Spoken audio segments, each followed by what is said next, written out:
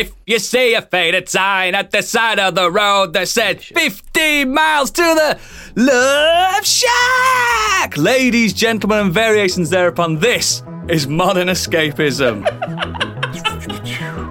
Waiting to do that. I wasn't expecting that.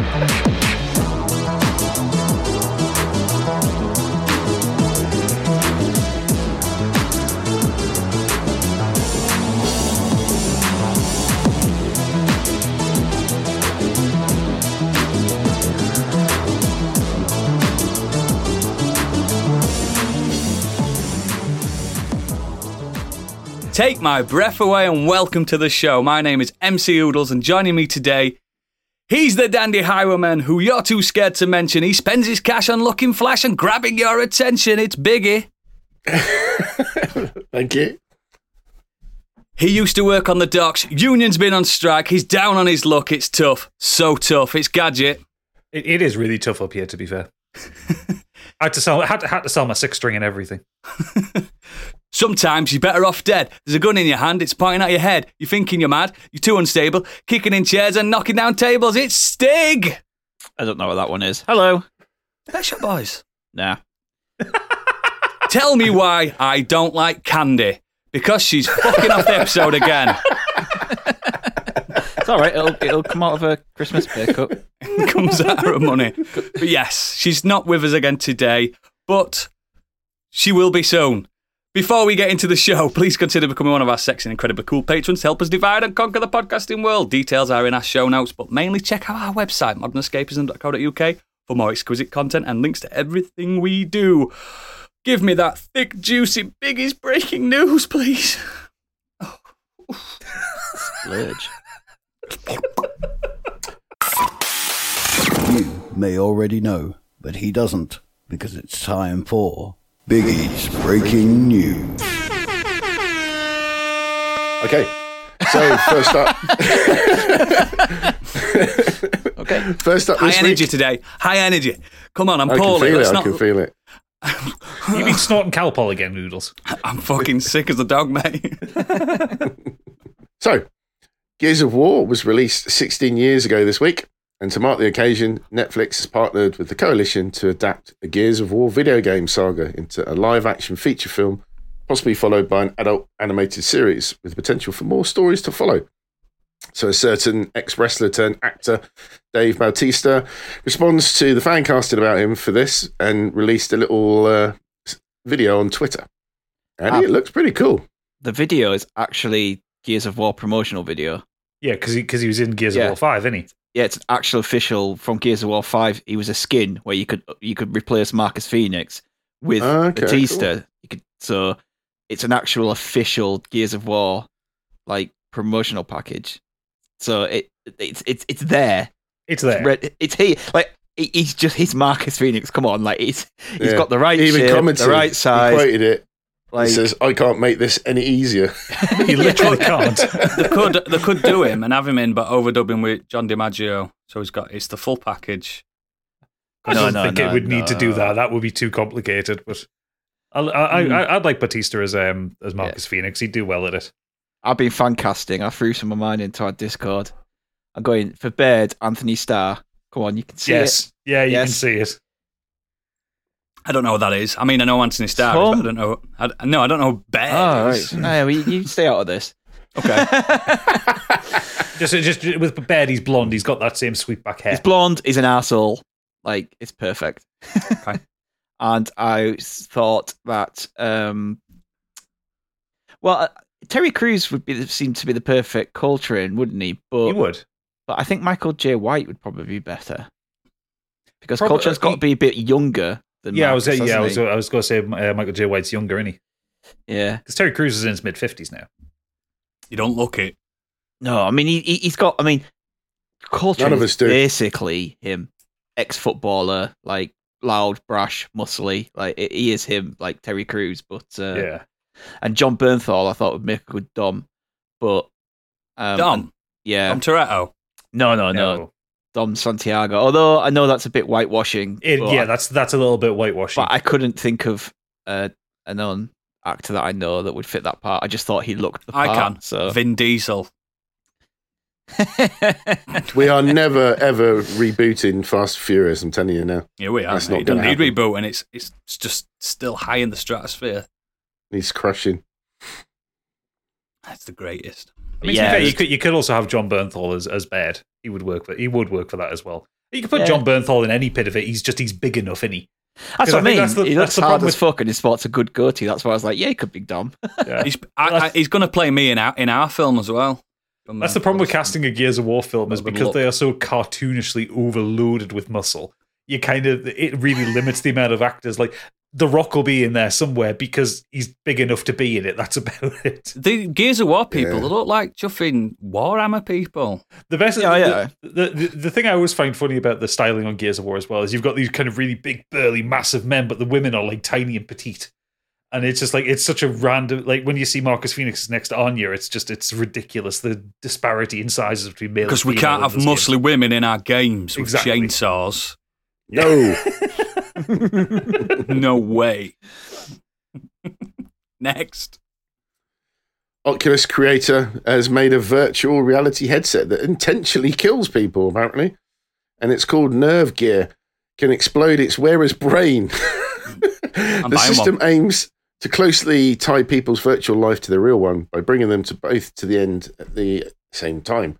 If someone dies in a virtual reality game or experience whilst wearing a headset, then they'll be killed in real life at the same time. It does so by detecting the specific shade of red that shows when a person dies, meaning that the developers could easily integrate this in their system. Once that red shows, 3 explosive modules explode, instantly destroying the brain of the user. I'm getting one. Yeah, I pre-ordered. I'm gonna do that Dark Souls 3 no death run that I attempted that time, and I got quite far, but I died. I'm gonna do it again, but with this VR headset on, and if I die, I die. I can see you there. Pressure's on, guys. Fucking hate Palmer Luck. He's such a cunt. I've never even heard of him. So Palmer Luck is the guy. He founded Oculus before kind of John Carmack and Mark Zuckerberg got involved with it. And he hasn't been involved with Oculus or Meta for quite a long time now. He got bought out of it. He's really problematic because he's into military tech and he's killing people, private military. So yeah, he makes things that kill people. He does drone warfare for the US government. Like, lovely. Yeah, he's got $1 billion Pentagon contracts and shit like that for counter drone systems. It's just like, yeah, I saw fucking this DARPA chief, innit, from Metal Gear. Pretty much, yeah. Like, I saw this piece of news. That's fucking Palmer Lucky. That's about right. What a name as well, Palmer Lucky. I'll be into it if there's a fleshlight attachment. Fucking hell, mate. What if it kills your dick? You get swallowed by a monster on the game and it swallows your dick fully. And you're dead. Come back, Candy, please.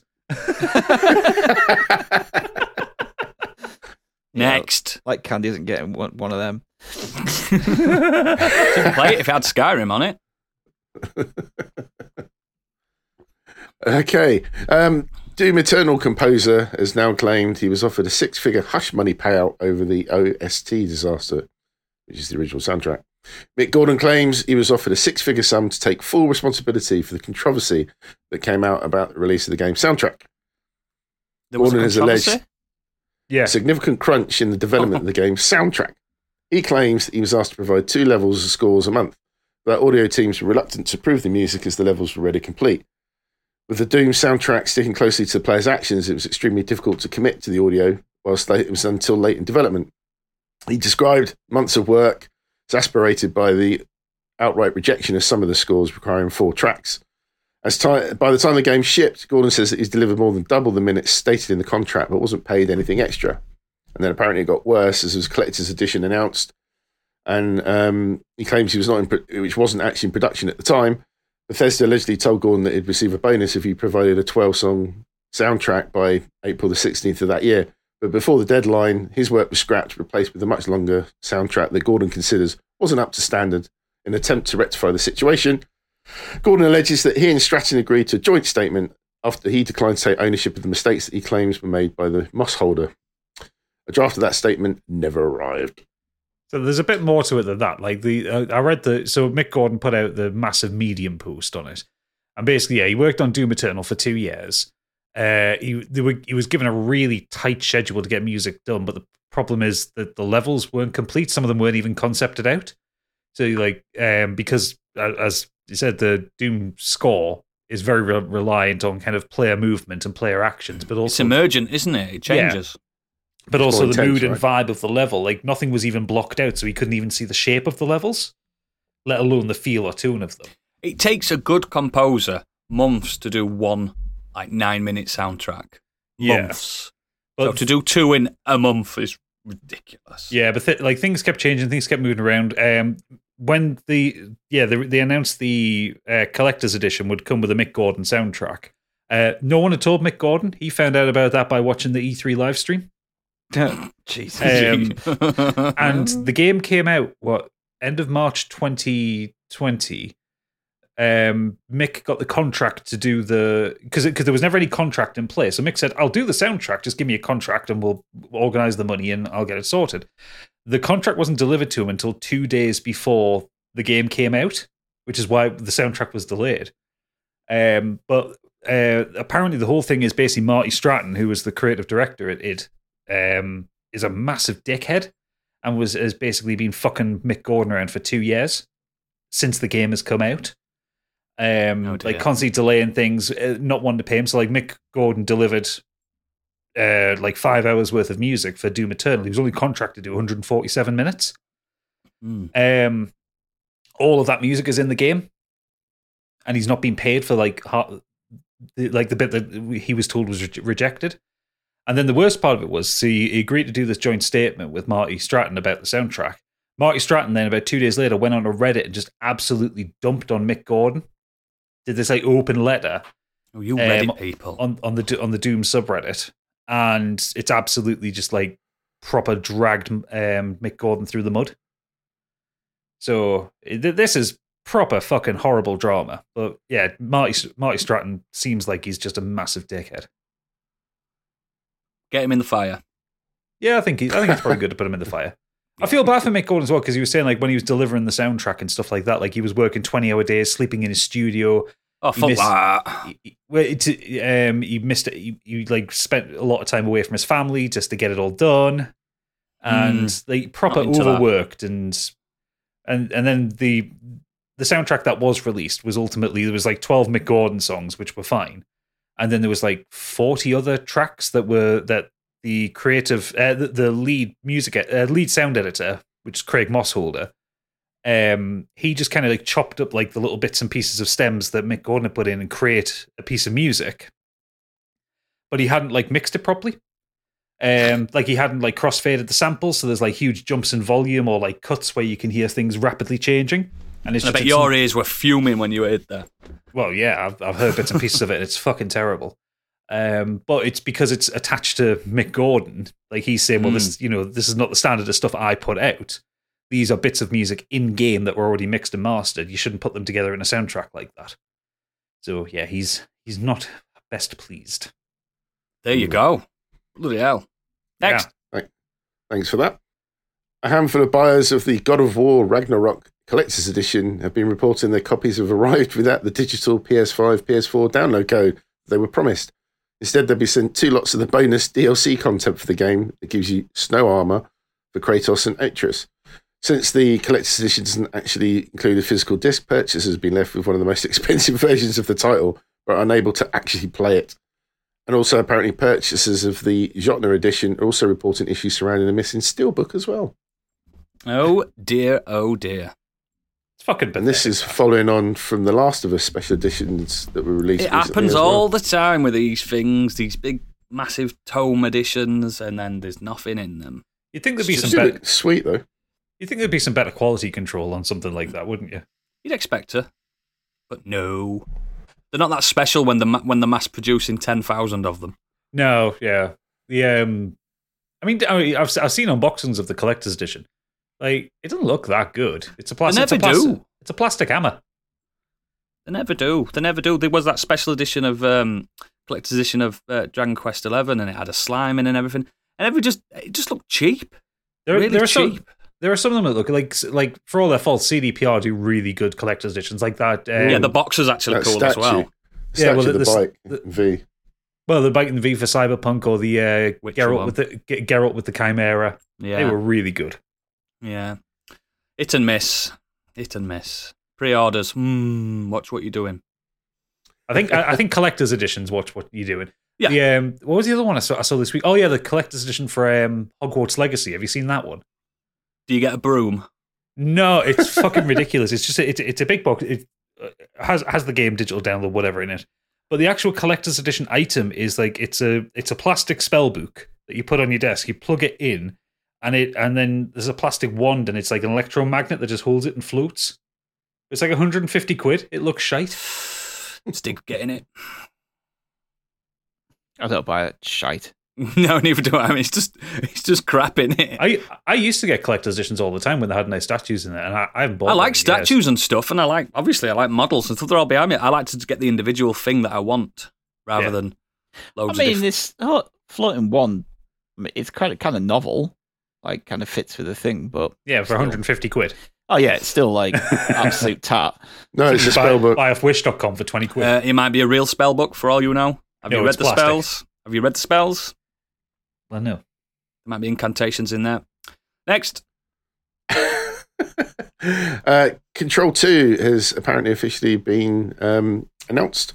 It's going to be coming out, not with a date or anything, but Remedy has said that it's on its way. I played a bit of the first one. I must go back to that. It's excellent. I love the first Control.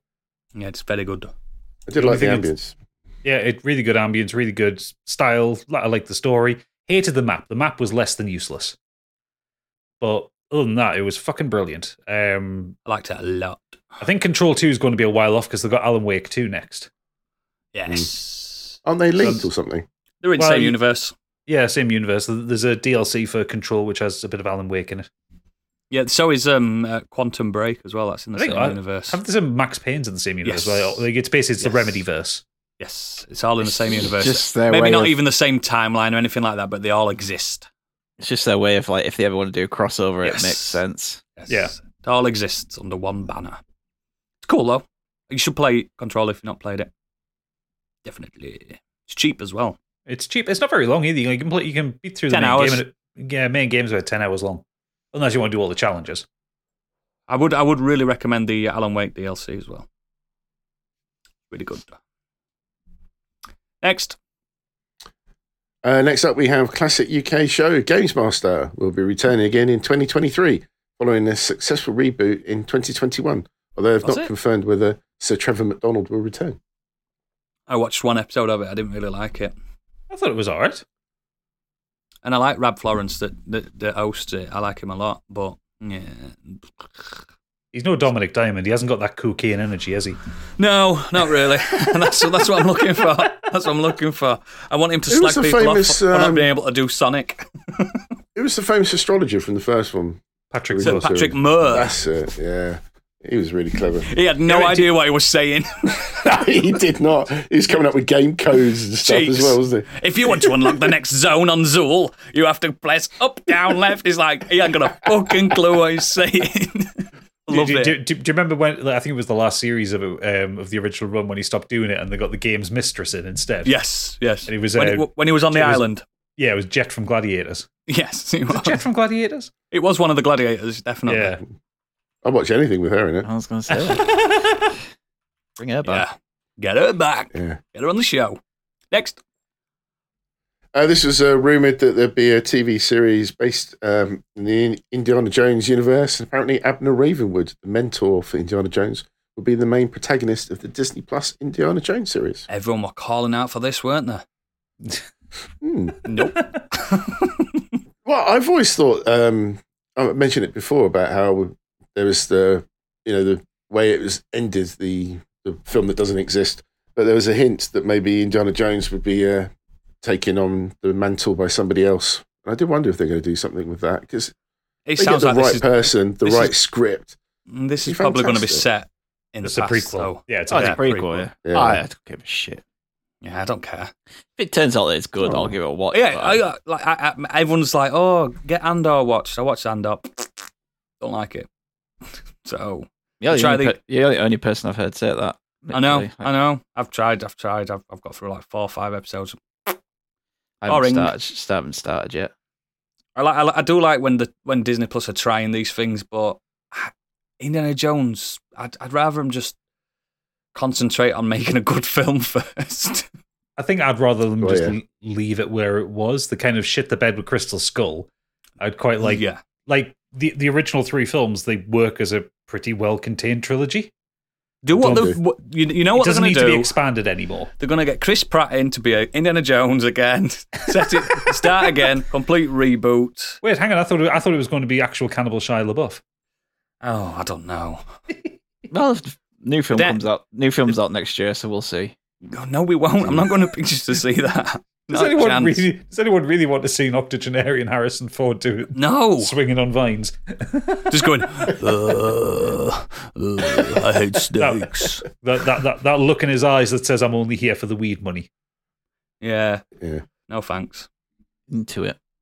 Let it die. Let it die. Next. Not chased by a massive boulder, he's chased by an orderly. Come on, next. Sadly, some devastating news announced this week as the fantastic Kevin Conroy, the legendary voice of Batman in the animated TV series, the Arkham trilogy, much, much more, sadly passed away at the age of 66. The Batman. Absolute massive impact on my childhood as well. Like I said in our Discord, he made my love for comics cool again in the animated series. He was definitely a lot of people's first Batman. Yeah, because a lot of people didn't see the Michael Keaton film. Do you know what I mean? A lot of people not seen that and stuff. Because remember, back in those days, you had to either have the video or go to the cinema. So, yeah, it was on, in the UK at least, Saturday mornings, wasn't it? And it was huge. It was a phenomenon. Oh, yeah, it was massive. And it made... like kids, I watched it with my stepdad. It made like kids' TV watchable for everyone. And there were some good stories like The Heart of Ice and stuff like that.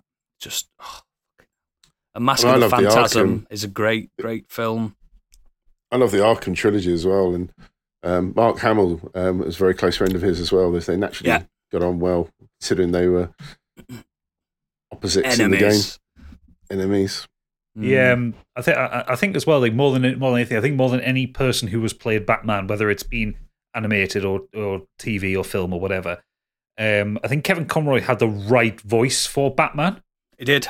Because, like, I mean, given the fact he did so many different animated versions of him, but even when you see like other versions where he's not voicing Batman or Bruce Wayne, they're always trying to do something similar to him in the same way that a lot of people who play the Joker will try and do the Mark Hamill thing. Yeah. And I think that's what makes Kevin Conroy such a legend with it, because he was the definitive voice of Batman. He even carried on being Bruce Wayne in Batman Beyond as an old Bruce Wayne. It was just fucking super sad. And it pretty much is his voice as well. I saw a couple of interviews with him. That's how he talks. It's literally him. Do you ever hear his 9/11 story? Yes, where he was volunteering at basically serving food to like the firefighters who were like cleaning up, and like it's like a couple of days after it happened, and everyone in New York is still sad and somber, and he's just talking to someone, and someone shouts from across the tent, going, "Is that Batman?" And he just does that. I am the night. I am the night. That's it. And it's in the Batman voice, and gets like a massive cheer. Batman serving us food. Absolute legend, and I want to request Gadget to play out this episode with the animated theme tune. Yeah, I think I can manage that. It's the same as the films, the first 2 films, but it's still a great theme tune. Oh yeah. So yeah, please, gosh, what a sad loss. Any more? Yeah, well, one podcast is coming into an end, not like ours. My Dad Wrote a Porno apparently is finally coming to an end after 7 years, 6 series, and 2 sellout tours. I've never even heard of it. Gadget had to tell me before we recorded what it was. I fell off this halfway through season 2, and it was just the same stuff over and over again. I got really bored with it. Me and Pip have enjoyed it kind of all the way through. I've kind of wavered on the last couple of seasons on it, but it's been I think it's less the story itself that's funny. It's more their interactions with each other. Like I'm listening to it for Jamie, James, and Alice more than the actual story itself. Did his dad actually write a porno? Yeah. Yeah, I mean, you can go on Amazon and buy them, the Belinda Blink books. I don't want to buy them. Oh, it's just terrible. really funny. I hate to say it, it's a bit of a one-trick pony, like you say. It's the same kind of stuff as it goes on all the time. But to really get into it for the first season or so, at least, it is quite funny. Oh yeah, I loved the first season, and then I got halfway through the second, and I was kind of like, "Where's it going?" I just got. I mean, it does turn into a series of international spy novels with terrible sex in them. Yeah, it gets surreal. And do they just read them out or something? Yeah, I mean, he's reading abridged versions of it out. So yeah. But and then they comment on what he said because he can't. Well, he can write, but I mean, it's just awful. It's like a. Oh no! I mean, the guy clearly has. It's in the title. Some bloke is writing a porno. He doesn't know how a female body works.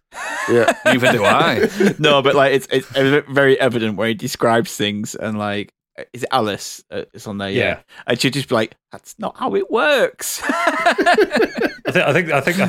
think there was one line that always kind of sticks in my head where he's talking about one of the characters fingering another one, and it's like he's punching her cervix. What? Are the two words throbbing member in any of them? Yes, frequently. Oh yeah, you got all of that. That's always in porno books. Okay, he grabbed his throbbing member. I'll give you one line from here, one quote from it that because it's one of these. There's loads of these 25 hilarious quotes, and my dad wrote a porno. But Oodles, just imagine someone sitting down. I've got my hands in my pants. Yeah, imagine someone just sitting down and seriously writing this couple of sentences. Okay. Again, he slowly entered Belinda's pussy. He felt like a man revisiting the house where he had grown up as a child. Everything was the same, but different. Holy shit. I've got half a stunk on here. It's not sexy the slightest. It's so real. It's not. I don't know, mate. It's so mad.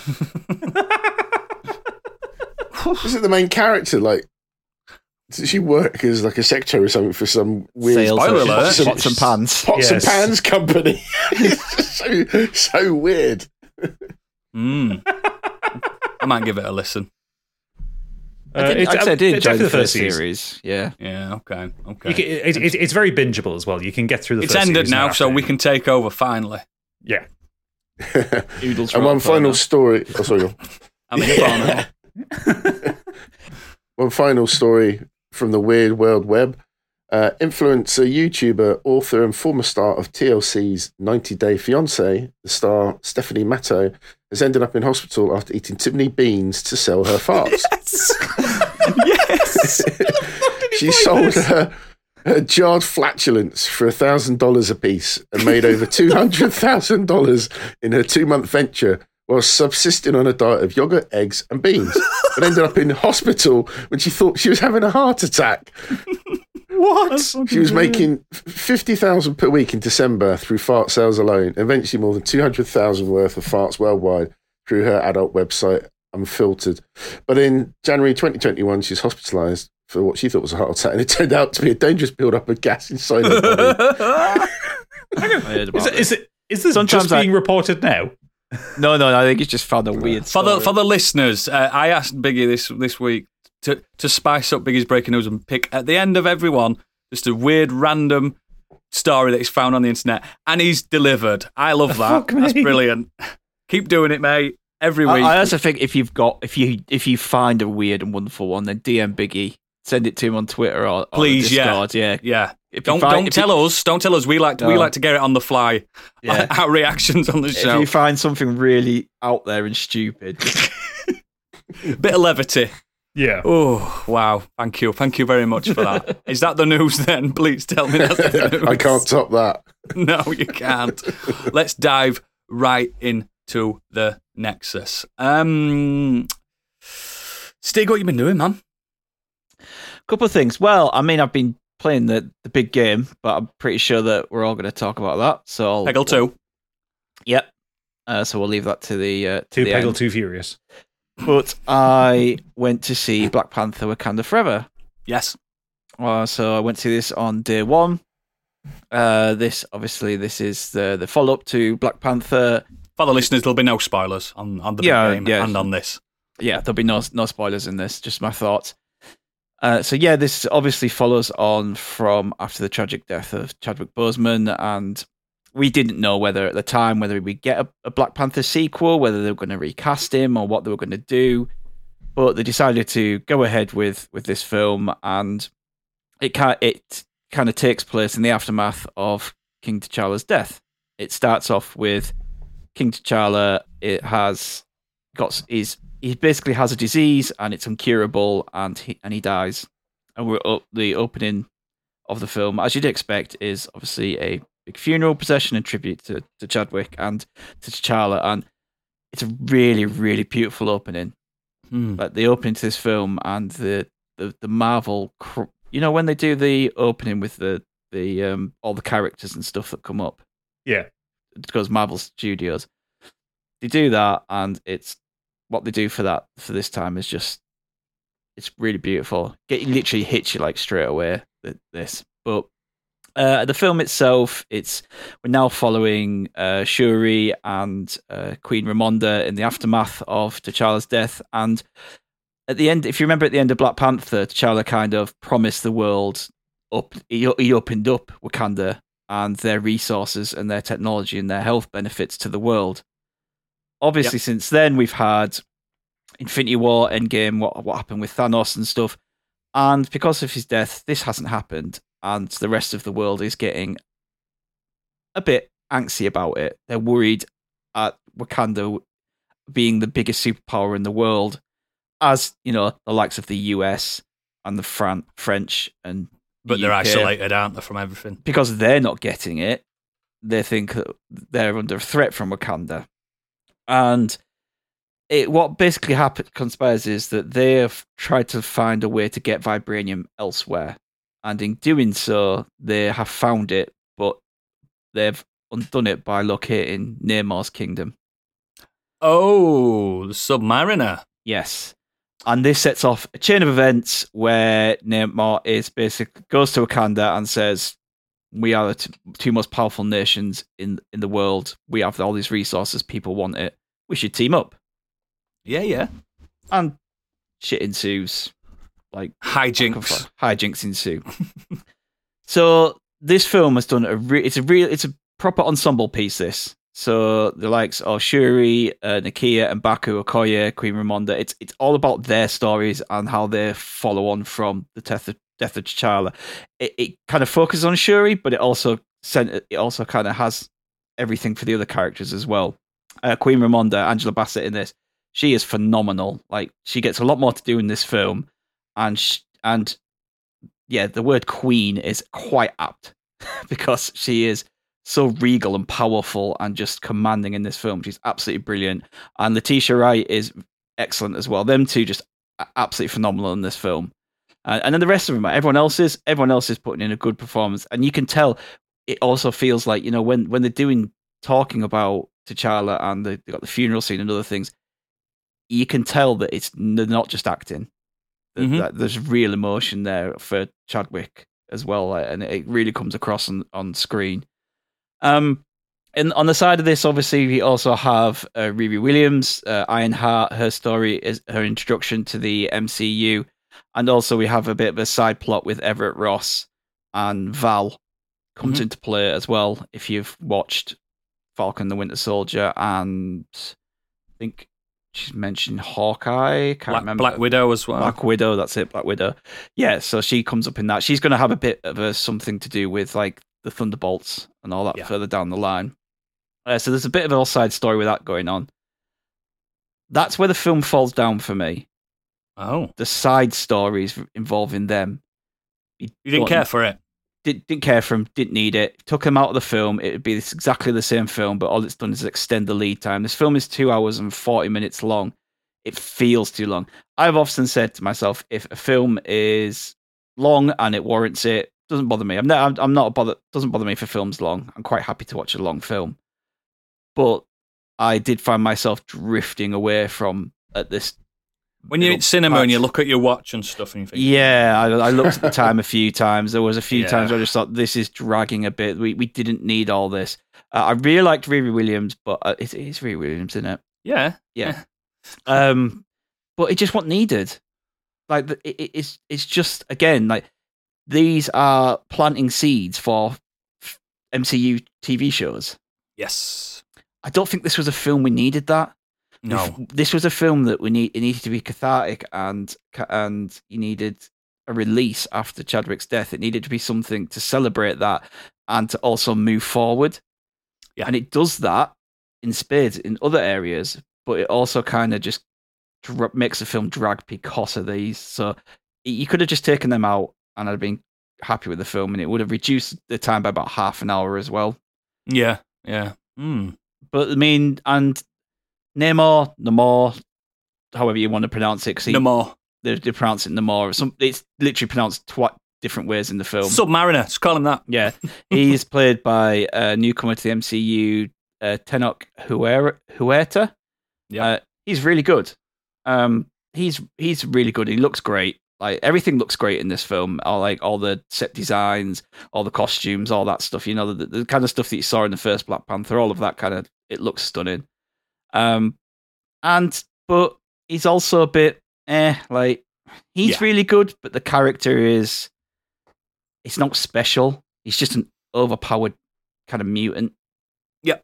Do you know what I mean? Like, there's no. He was always Marvel's Aquaman anyway. They just made him for that. Yeah, and he is. He has now. He's kind of representing the Latino community in this film, which is great. I mean, that's wonderful. That's what Black Panther has done for their community, and for now he's got this representation in that, and that's really great to celebrate that. And these films have been really good at bringing that to the forefront. Yep. But as a character, he was just a bit. He's just mad at someone, so let's fight. Yeah, and I just didn't. He wasn't as good. He didn't have the nuance of like Killmonger. I love Killmonger. Yeah, genuinely. I don't feel like he were a baddie. That's what I mean. He does some bad things, but we've all killed a spider, mate.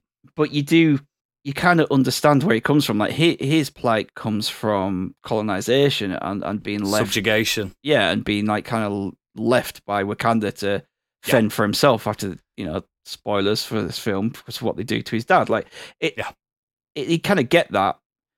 Namor's just kind of pissy because someone found his kingdom. Fucking hell. He's a xenophobe. Yeah. It's a bit of a drop in pathos there, isn't it? Yeah. A little bit. Exactly. And he's a bit pissy because, Wakanda, won't help. It's like, I'm taking my ball home. Yeah, it's a bit of that. And they do a good job of showing how strong he is and how strong his kingdom is. And when they do go to there as well, it looks stunning. And like, actually, wait while you find out that Submariner don't have to breathe in space and he can swim in space. He does come as well with his ankle wings, so he does. Does he? Oh, that's good. Yeah. Which look really stupid, but then when you see that when he actually fights and uses them, it's he uses them as platforms, doesn't he? It looks great, but when he's just stood there and they're just going, as he's like floating around in the air, like it looks a bit dumb. But yeah, I think it's not as good as the first one. It's a solid 3 out of 5. It's a good ending to the phase. It's the second best film of the phase, but that's not really saying much this time. There's only 2 good films. Yeah. I wouldn't rush to watch it again. I may watch it again down the line, but like I said, everyone's does a really wonderful job. It really does pay tribute to Chadwick a few times in the film, and the ending to the film is really beautiful, like absolutely stunning. And this isn't a spoiler of what happens, but I'm just going to let you know now. You don't need to stay to the end. There is no post credit. Good. If it's 2 hours 40 minutes. Good. No, but there's no. Now Marvel's MO is mid credit is set up for the next stuff. Yep. End credit is a funny thing. The way this film ends, no funny. You don't need it. It's just, and the mid credits scene is just. It doesn't set anything up.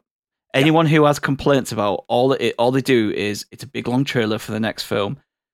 It doesn't set anything up. There is a mid credit scene, but it is just.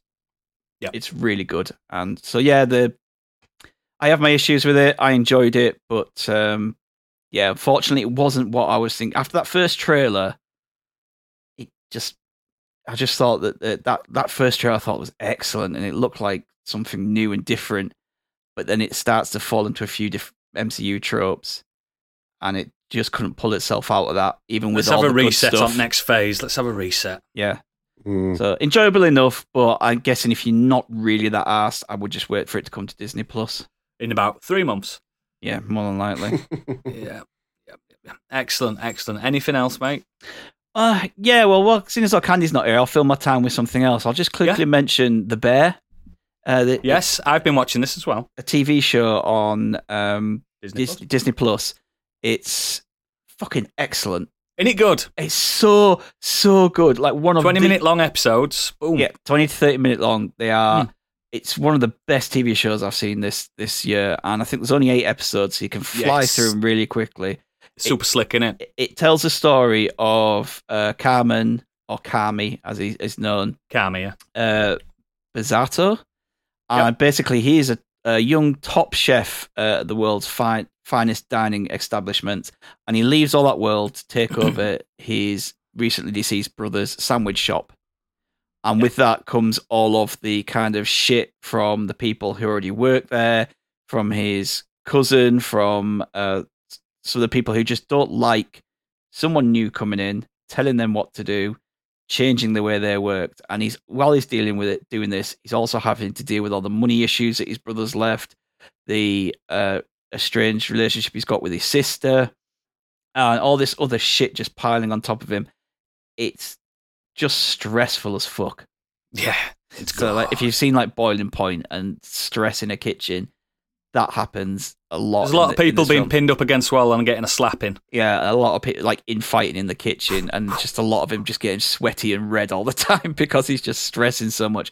But the sandwiches look good though. Oh, but the sandwiches and the food look amazing, and it does it does find time every now and again to just kind of slow down. Every now and again, they sit down as a workforce and they have a sandwich, a family kind of get together as they call it, to prepare themselves for the day.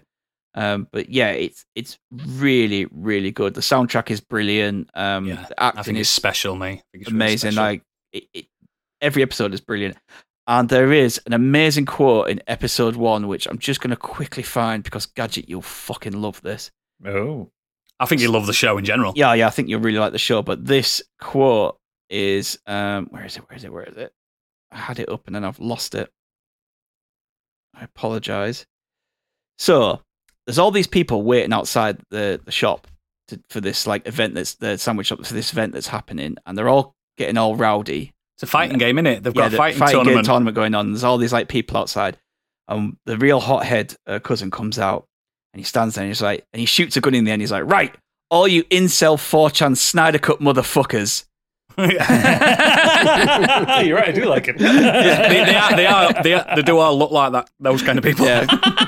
And I was just like, well, I think I remember writing it down somewhere as well. Like, just so that Gadget will love that line. And it made me laugh a lot. Into it. Yeah, it's a great show. The show is excellent. I would recommend anyone to watch. Like I said, half an hour episodes, 8 episodes.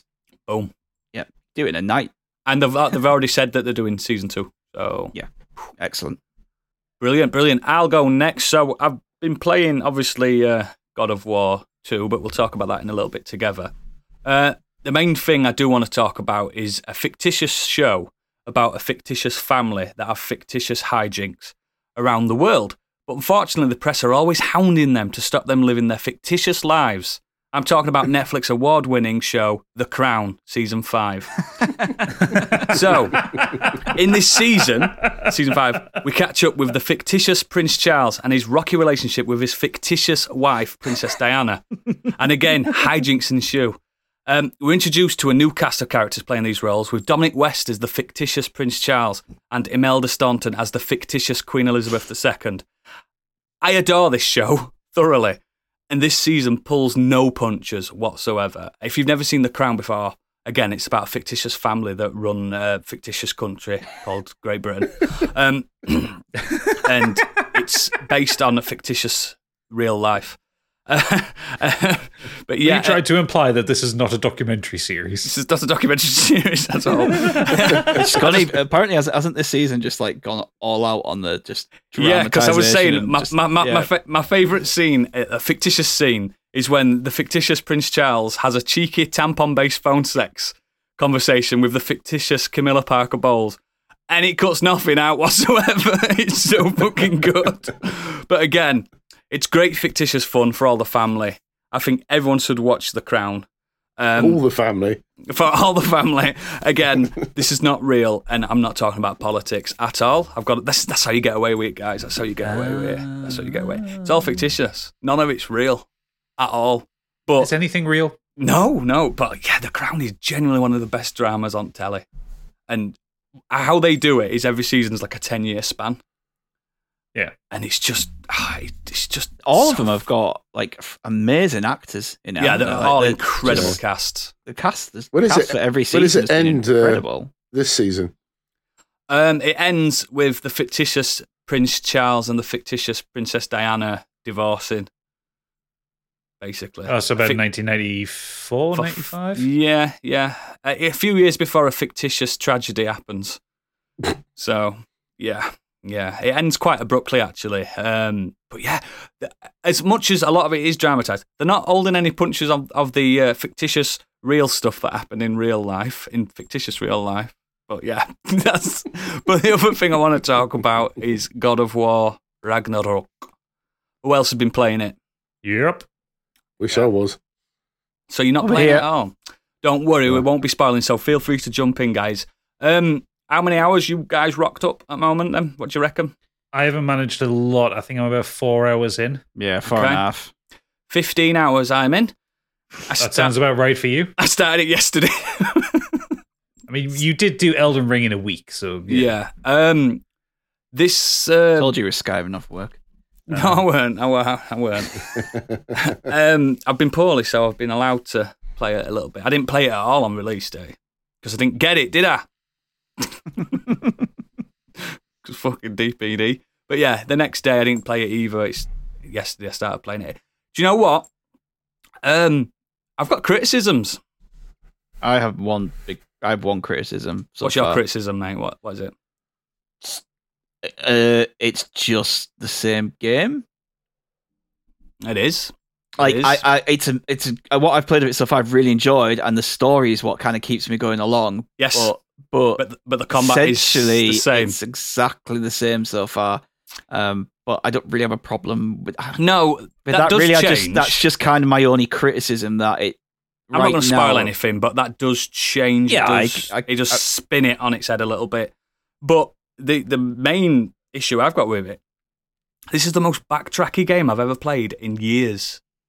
It's just no, I don't like that. It's super backtrack. I mean, that's however you want to play. You can just mainline this game and just absolutely go through the. To be fair, God of War 2018 was pretty backtracky. Yeah, in it places. was. Yeah, there But was a lot this in is that too. because this is such a bigger world. It's even more backtracky. Like today, just before we started this, I did a main story mission, running through. I'm not even going to tell you the environment because that'd be a spoiler. Running through an don't. environment and doing this mission for someone. Did the mission, thought, oh God, that was tough. Then a side mission popped up saying, oh, come and get this. I had to run through all that same area I'd just been through in the same drip, but something else was slightly different. I was like, you've done this about 5 times now. Well, yeah, but that's a side mission thing. Like so Yeah. far, what I've done about 2 or 3 of the main story missions. But I've been pottering about in the kind of the first city area. Yep. Pottering about on the boat.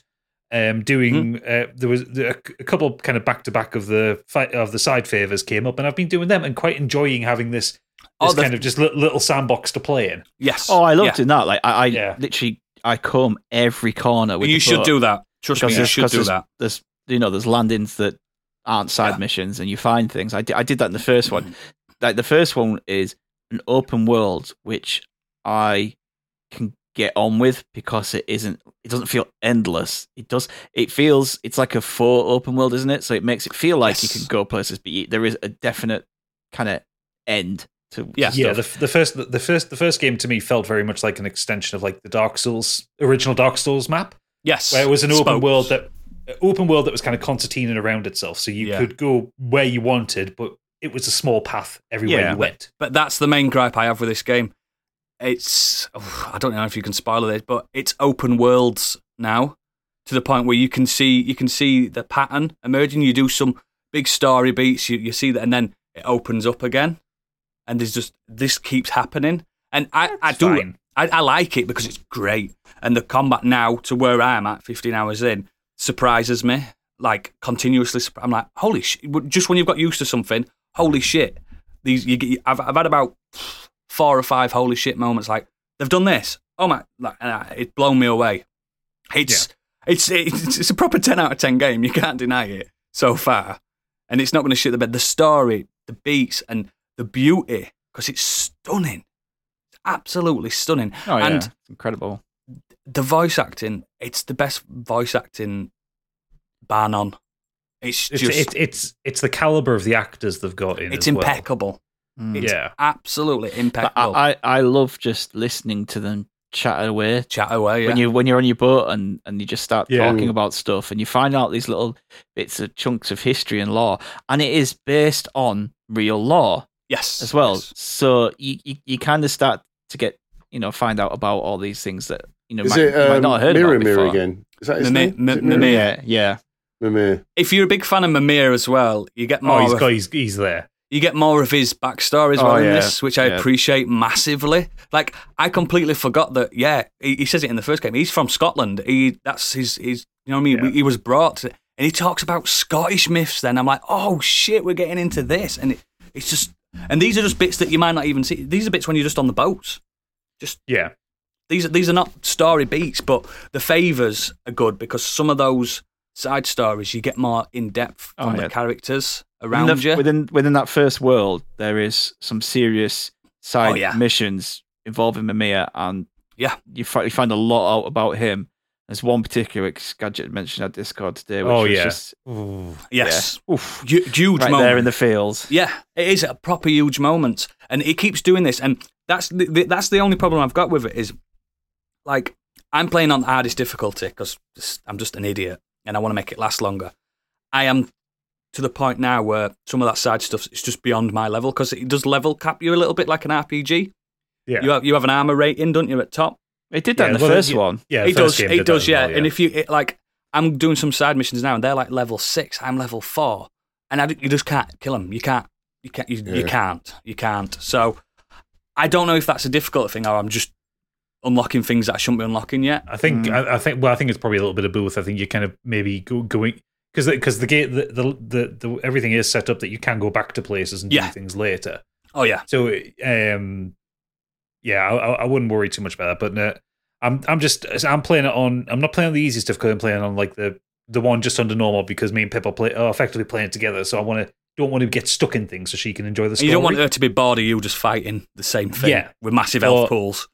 Exactly, yeah. But I'm absolutely loving the combat. I think I'm loving the writing more as well in this one. Oh, it's so good. Everything feels slightly wittier. Do you read the lore logs? Because they're so good. I tend to save up a few and then read them all at once. Oh, they're so good. There was one line quite early on, which because I mean, Mimir brings a lot of the comedy to it, as do Brock and Sindri. Yeah, but the one line from Mimir that it's really early on. I think it's the first time you smash into a cave to get a chest, and he just pops up with this. Oh, so we're now smashing things for joy and profit again. Yeah. there is one scene that I really loved way later on from where you are. I'm not going to spoil why and stuff, but you're escorting someone, and that you turn left to go and find some treasure, and that person goes, "What's he doing?" And Mimir goes, "He always does this, brother. He's always going up and bashing into crates and stuff. He's always." I'm like, if I'd have not done that, I'd have never heard that. And there's one bit where I kept changing my weapons, and Mimir's going, "Every time you put your axe on your back, you're knocking my head." It's so funny. But yeah, it's a proper knockout 10 out of 10 game, but I think you pick up perfect things, don't you, more than you pick at like 7 out of 10s. But the thing is, there is so much to be joyful. The art style and design is fantastic. Facial animations are off the fucking charts. Oh, have you seen Kratos' quivering, his lip quivering and stuff like that? It's so fucking... There's a full blown mascara warning moment in like the opening hour of the game. Oh god, yeah. And you see, it's the standard thing. Atreus is upset about something. Kratos kind of steps away from him. And it's the first time I've ever seen it in a game where they've just done those micro expressions to say that he's holding back tears. And it's just like, my God, It's like the animation is so good this time round. Like the technology's gone so far, it's nearly photorealistic at times. Details in his beard and stuff, like it's just you see incredible. the little individual grey hairs in his beard and stuff. There's one. Or when one the snow scene gets kind of caught in it. There's one scene later, and I won't tell you context or anything. Kratos is just having a rest, and he takes all his armor off, and he's just having a sit down on a bed, and he just looks at his hands. His hands are shaking. He goes like that with his beard, and his beard moves into his hand like a beard does, and he wipes his brow, and I'm just like, how are they doing this? Like his skin follows his finger as he wipes his. I'm like, this is insane. It's even stuff like his beard reacts to the wind now, which it didn't in the last game. And it's just that there is such a wonderful sense of detail in it. The lighting, the composition of everything, they're still carrying on with that single camera following Kratos and Atreus through. Yep. And when it goes into cutscene, it goes into like handy cam, which is how they did it in the first game. Yeah. It just spins around then, doesn't it? Yeah, like Cory Barlog has absolutely outdone himself with the kind of the visual direction of it. Oh, he's a master. Is it the same voice actor for Atreus? Yes. A few years down the line. He is. They do mention that as well. Well, because he was 12 when he did the original one, and Atreus was supposed to be 9, I think, at the time. Yeah, he's like 15 now. He's like 15 now, so he's aged up into his voice.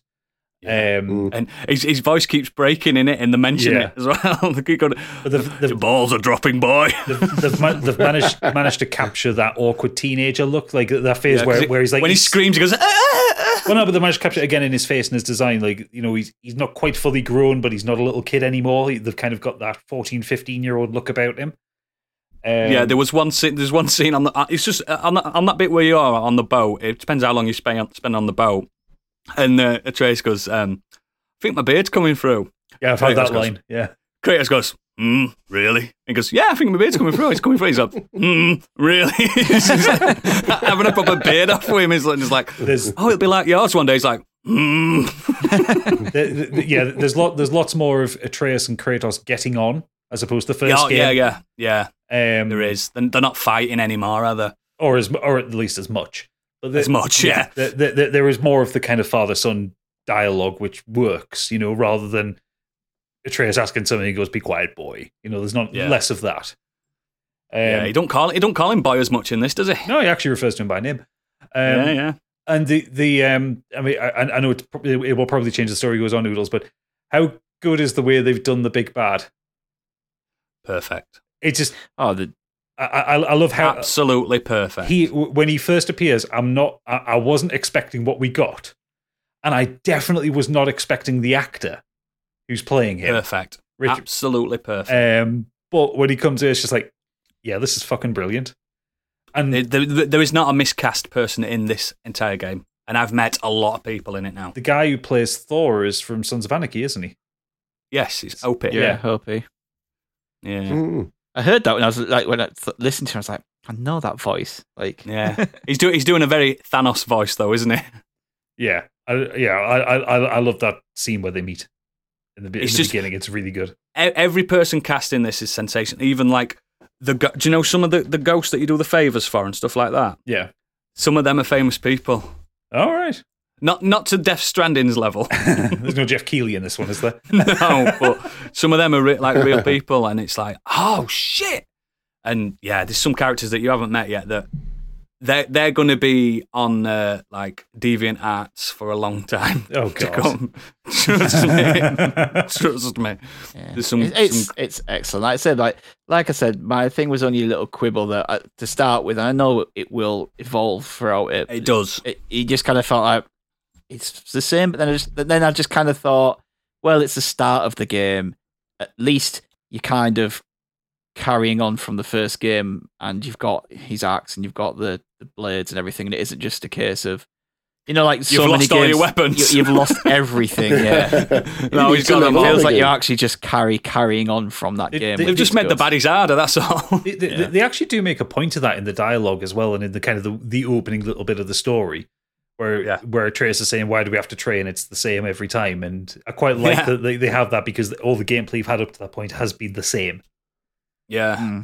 Yeah. I have theories as well. I posted them in a Discord where I think, from what I've seen so far, like where the story will end. will go and what things might happen. So I'm interested to see. I'm not commenting on your theories.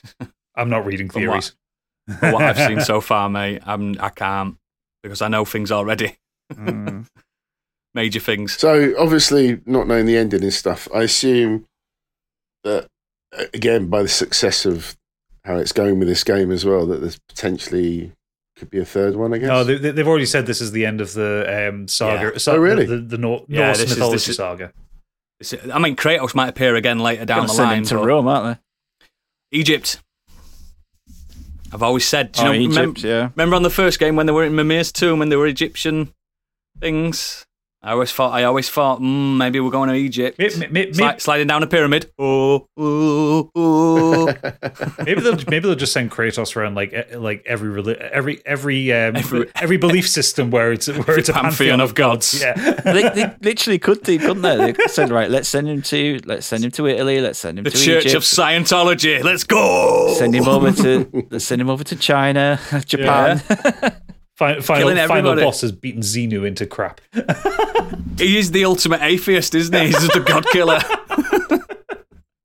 He doesn't like what he is, so he'll destroy them all. But yeah, it's a great game. 10 out of 10 so far. I'll have it finished probably by end of next week. But I'm taking my time with it. That's why I've put the higher difficulty on, because when I first started playing it, I was just smashing shit out of everything. I only played the original one this year as well, so still got those.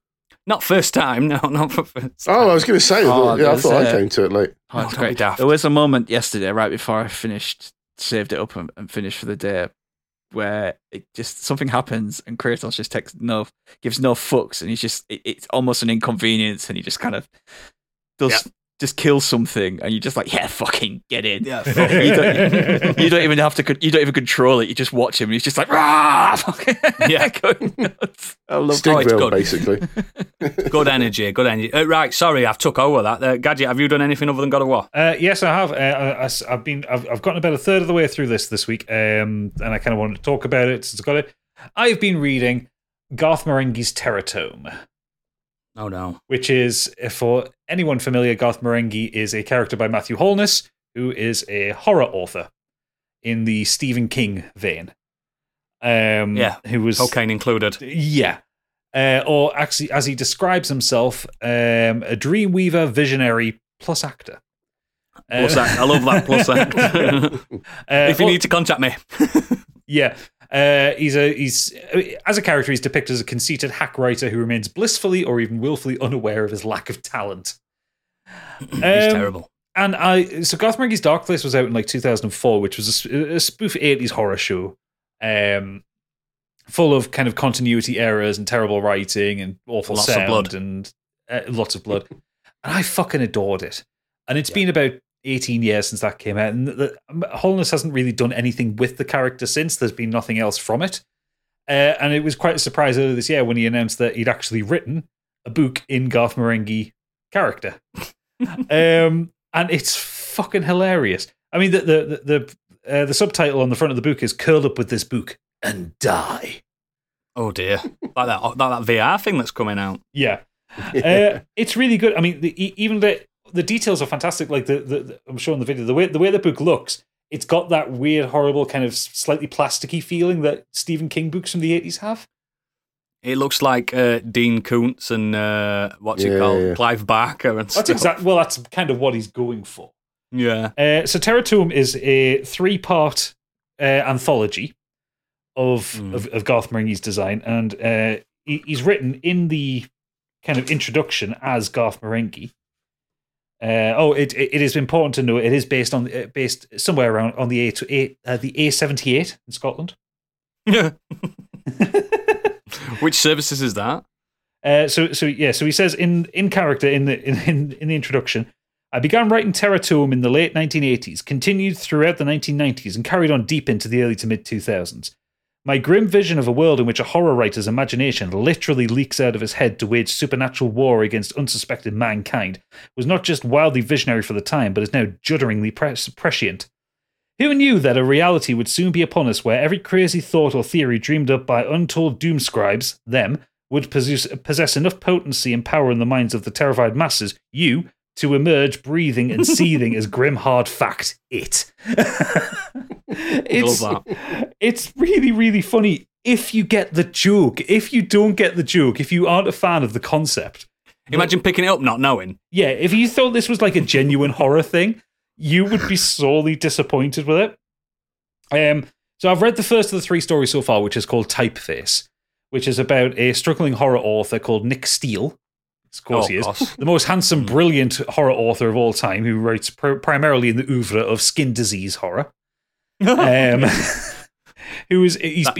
been on a bit of a slump and he's having difficulty getting his true horror out there until he finds this ancient Egyptian typewriter that is possessed by a demon who opens up his mind and allows the horror to spill out while also having horrendous, awful sex with him. Yes, the man does fuck his typewriter repeatedly. Mm-hmm. Like you and your keyboards. Pretty much, yeah. But or you and your Gundams. Yeah, bashing them into each other. So it's a demonic typewriter. This is, again, it's basically taking from the Stephen King thing. I want to read some passage from it because the whole concept is Nick Steele is supposed to be slightly autobiographical to Garth Marenghi. So it's characters writing characters. And in the lore of Garth Marenghi, he is like divorced with a wife, like his ex-wife hates him and stuff like that, and his daughters don't talk to him. So there's this bit in the opening of Typeface where he's trying to decide whether or not to buy this typewriter. The typewriter's calling out to him, saying, "Buy me, buy me." So you get the "buy me," that voice again, whatever it was, wherever it was coming from. It seemed to be reading my innermost thoughts. It too wanted me to buy the typewriter. And the strange thing was, I now felt like I was being forced, ordered, and compelled. I quickly did the math. Despite my fame, I knew I'd be unable to claim ancient antiquities against tax. I've tried several times, but to no joy.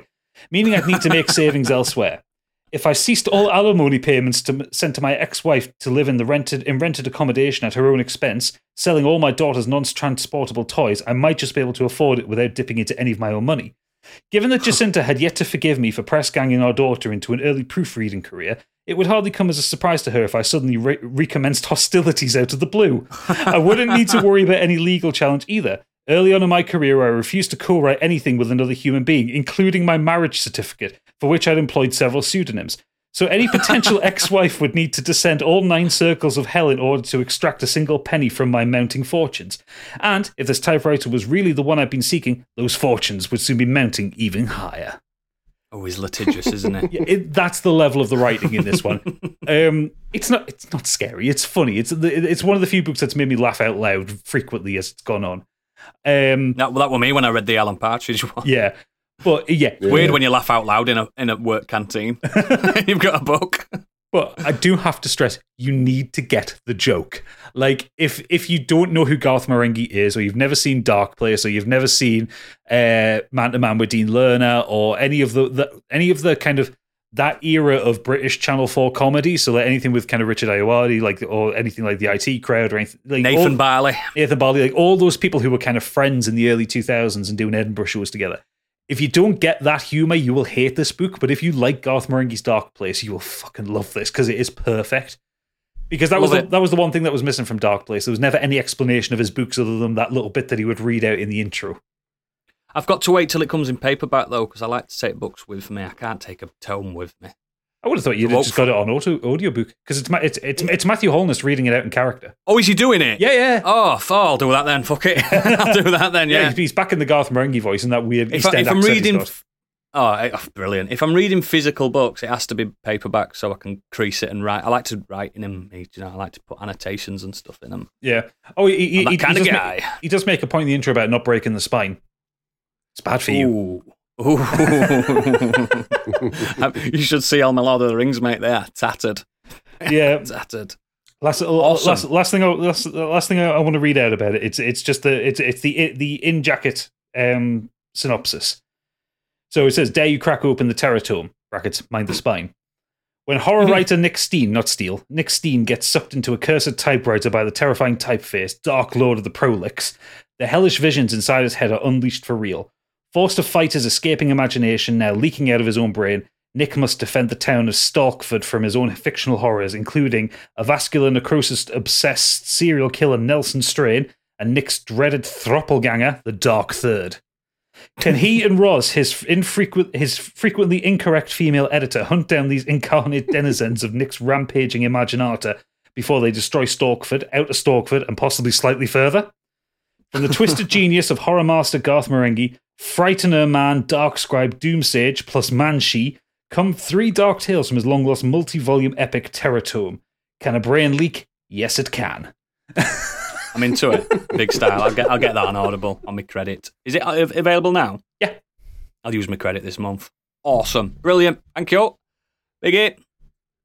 Done out. Yeah, I've had a bit of a bigger week. He's had a bigger week. That's fine. Good, because we've been rattling on. One thing I did do was, thanks to Game Pass, there's the new version of Spreadsheet Simulator is now out. Football Manager 23. Oh, I wondered what you meant then. I was like, what? I was going to say, weren't you trying desperately on Twitter a couple of weeks ago to get a code for that and it's just hit Game Pass anyway? Oh, yeah. Of course you are. I prefer to have it on Steam if I can. But yeah, it's... Use a mouse. Why don't you just use the Xbox desktop app? No, I have. That's to say, like, it's... I think he means he prefers it on PC regardless. No, but... On Steam, I prefer... Never getting mind. it through Steam than having it. Let's not confuse him. He's getting confused. But anyway, but then my laptop died on me this week, so I had to go through fixing all that before our pod on Friday. Managed to get through that. I have been watching Cabinet of Curiosities. Good, isn't it? Really enjoying that, but our beloved Candid already covered that last week. But yeah, really enjoying that. I think I'm up to the viewing episode. Yes. I've only watched 3, 4. I've seen them all now. Me, believe it or not, I watched it with the missus. Whew, I know. Well, you told him Same room. I actually really annoyed at myself because it was late and I fell asleep for episode 2. But the bits I caught, I was like, "This is my worst nightmare." Like small enclosed spaces and rats. Yeah. Rats. And so I needed to rewatch it. Yeah, they're all really well done. They're all really good. Very, They're very genuinely really good. And Candy is right. Guillermo del Toro is cute. When he rocks up at the beginning of every episode, he's so cute. Yeah, his little shuffle, bless him. Yeah, he's so cute. His body doesn't look right. No, he just look off. He looks like a ball, doesn't he? I love that. It's the same when you play Death Stranding, and every time you see Dead Man appear. Yeah, because it's not his voice, but it's his body model, and it's just like it doesn't look right, does it? No, he's just super cute. I want one. But yes, let's move on. But just the last thing, really enjoying, as I mentioned, Game of Thrones. We're halfway through season 7 now and still enjoying it. And I think it's better watching it a second time around. Are you going to jump into House of the Dragon after that? Yes, we will. Yeah. Just be prepared for a lot more talking in House of the Dragon after season 8 of Game of Thrones. What's some actual story? Imagine. Oh, there's lots of story and it's good, but there's not so much teleporting. Let's just say. Yeah, but teleporting in season 8. I like the character depths. I like it when they go into the political side of the families. I think that's what made Game of Thrones really There's good. There's a lot of round table discussions in there House is, of Dragons yeah, that I appreciate. I think once you get your head around who's who and who's related to who and all that kind of stuff, it's much more It's more confusing in House of the Dragon because we've all got the same name. Yeah, they've all got names that sound exactly the same. Put subtitles on. Trust me. But yeah, that has been my week, I'm afraid. No, that's fine. Excellent. Let's move on to the main topic. So, last week, we were given homework, weren't we? We were. Oh, yes. To listen to 80s albums of our choosing. I'm going to start proceedings off. I was given the Cactus album by Third Base by Biggie. Sign your life on the X, your exit exor, but what you really get a box of Newports and Puma sweat. Text feeds and frowns upon Emis to give up gas face and drinks from a thermos. So Brock could at you with a clipper, gas face given, I beg to differ. Pete, that was real tough, man, but I gotta get serious now. Hey, yo, Don, step to him again. Everybody, MC Search. Black cat has bad luck. Bad guys wear black. Must have been a white guy who started all that. Make the gas face. For those little white lies. Now, admittedly, I've been poorly this week. I haven't given the album my full attention. I've only listened to it in full 3-4 times. And I'm really, really sorry, Biggie. And I don't like doing this, but I fucking adored it. I absolutely adored it. This has to be one of the biggest surprises this year for me. I'm only kidding. I've listened to it loads all week. I've listened to it all week, literally non-stop. It's sensational. So, I like it that much, I've bought vinyl for it. What? Yeah. He's done 2 albums. There's another album as well. Yeah, I know. I've been listening to that as well. I think Third Base is sensational. And yeah, the groundbreaking for having a mixed, diverse lineup, aren't they, as well? Especially in them days. But the only negative I've got with the album is just the skits. I'm not a skits person. Yeah. No, but they're not. Nobody is, but they're not long. And the cultural clash between like the album sound and the lyrics, it's proper inspired. It's like jazz fusion meets NWA crossed with like 80s bombast. It's proper 10 out of 10 album. Like what's it called? The first song after the opening. That's literally one of my. Is it like what's it called? Sons of Third Base. I've got the list in front of me. That's the one. That's literally on my playlist now. I have listened to it so many times. That's such a banger, that song. I'm so surprised you really liked it. It's just so good. It's just so fucking good. I did not expect it. I've played it that much in kitchen and stuff like that. She's been telling me to turn it off. Do you know what I mean? Like, I'm so like happy that you've brought this to my attention because it's something I would have never even gone anywhere near. I think it's genuinely a 10 out of 10 album. I think it's sensational. Well, that was the problem because they were such a good band when they, like you say, when they came out, and then Sony released 2 albums and then split up, and they sort of only real hip hop heads would have heard of them. And Eminem actually referred to them in his speech when he got entered into the Rock and Roll Hall of Fame this week as well, and he referred to them as one of his inspiration. He did a long list, by the way. They weren't the only one on there. There was loads. I can see it being an inspiration because obviously white rapper. Yeah. You know what I mean? But yeah, they were a big thing. They were in the group.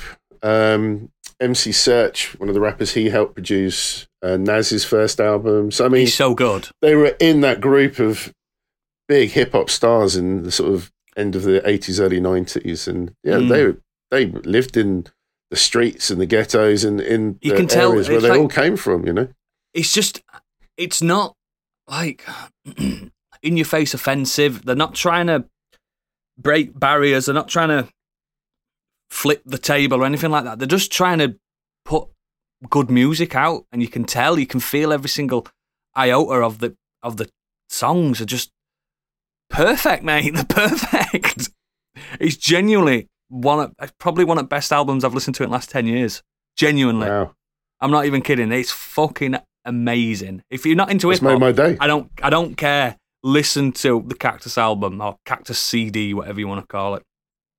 It is borderline flawless. Apart from the skits, like I said, I think it's sensational. I don't know. It just clicked with me, mate. Straight away, I was like, whoa. That first song, I was like, whoa, okay.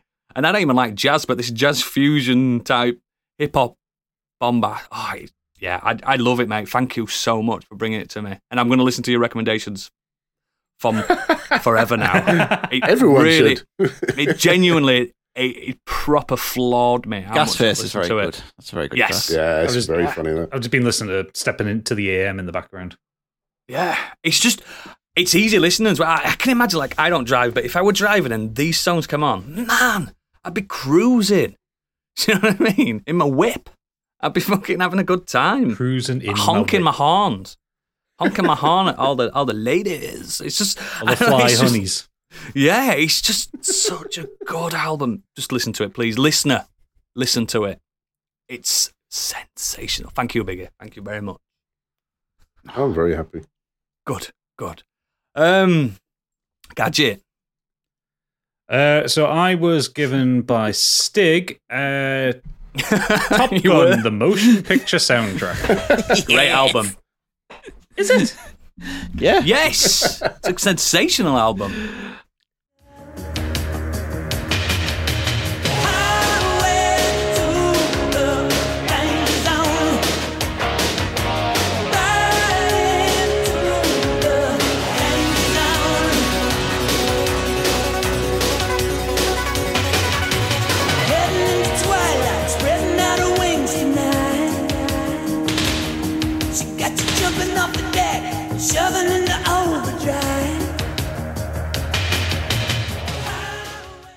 So That's why I gave you this album, because all the rock albums, you've probably heard of them and know them all. Yeah.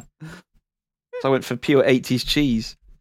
I mean, to be fair, you could have given me Alexis on Fire. I've never listened to their music. Yeah, not from the 80s. Not from the 80s. Oh, yeah, sorry. Early noughties, them. There would be very young boys just smacking plastic instruments. Little sperms. Anyway, Top Gun. I have no nostalgia for the film. I've never seen it. I don't want to see it because I don't. That's why I give you it. To make you want to watch it? No.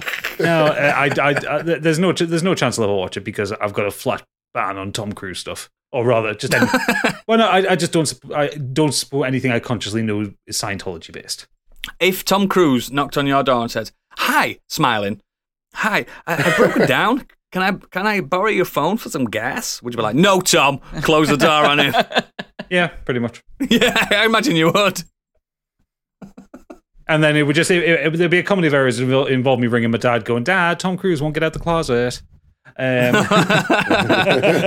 He's running around the garden, full sprint. Yeah.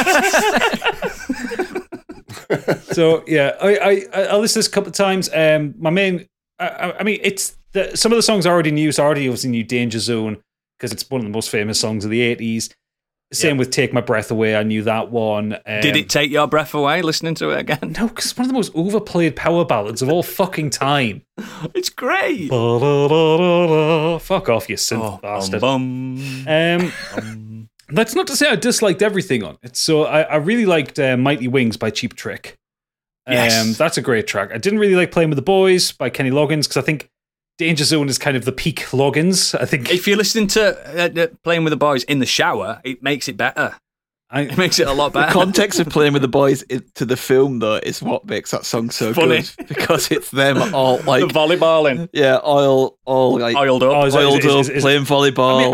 We're not gay. We're definitely not gay. I assume that song would go with the homoerotic bits. Yes. It's such a homoerotic film. It's unbelievable. Pip sent me a TikTok which had the theory that it's like the film is actually about someone being in the closet.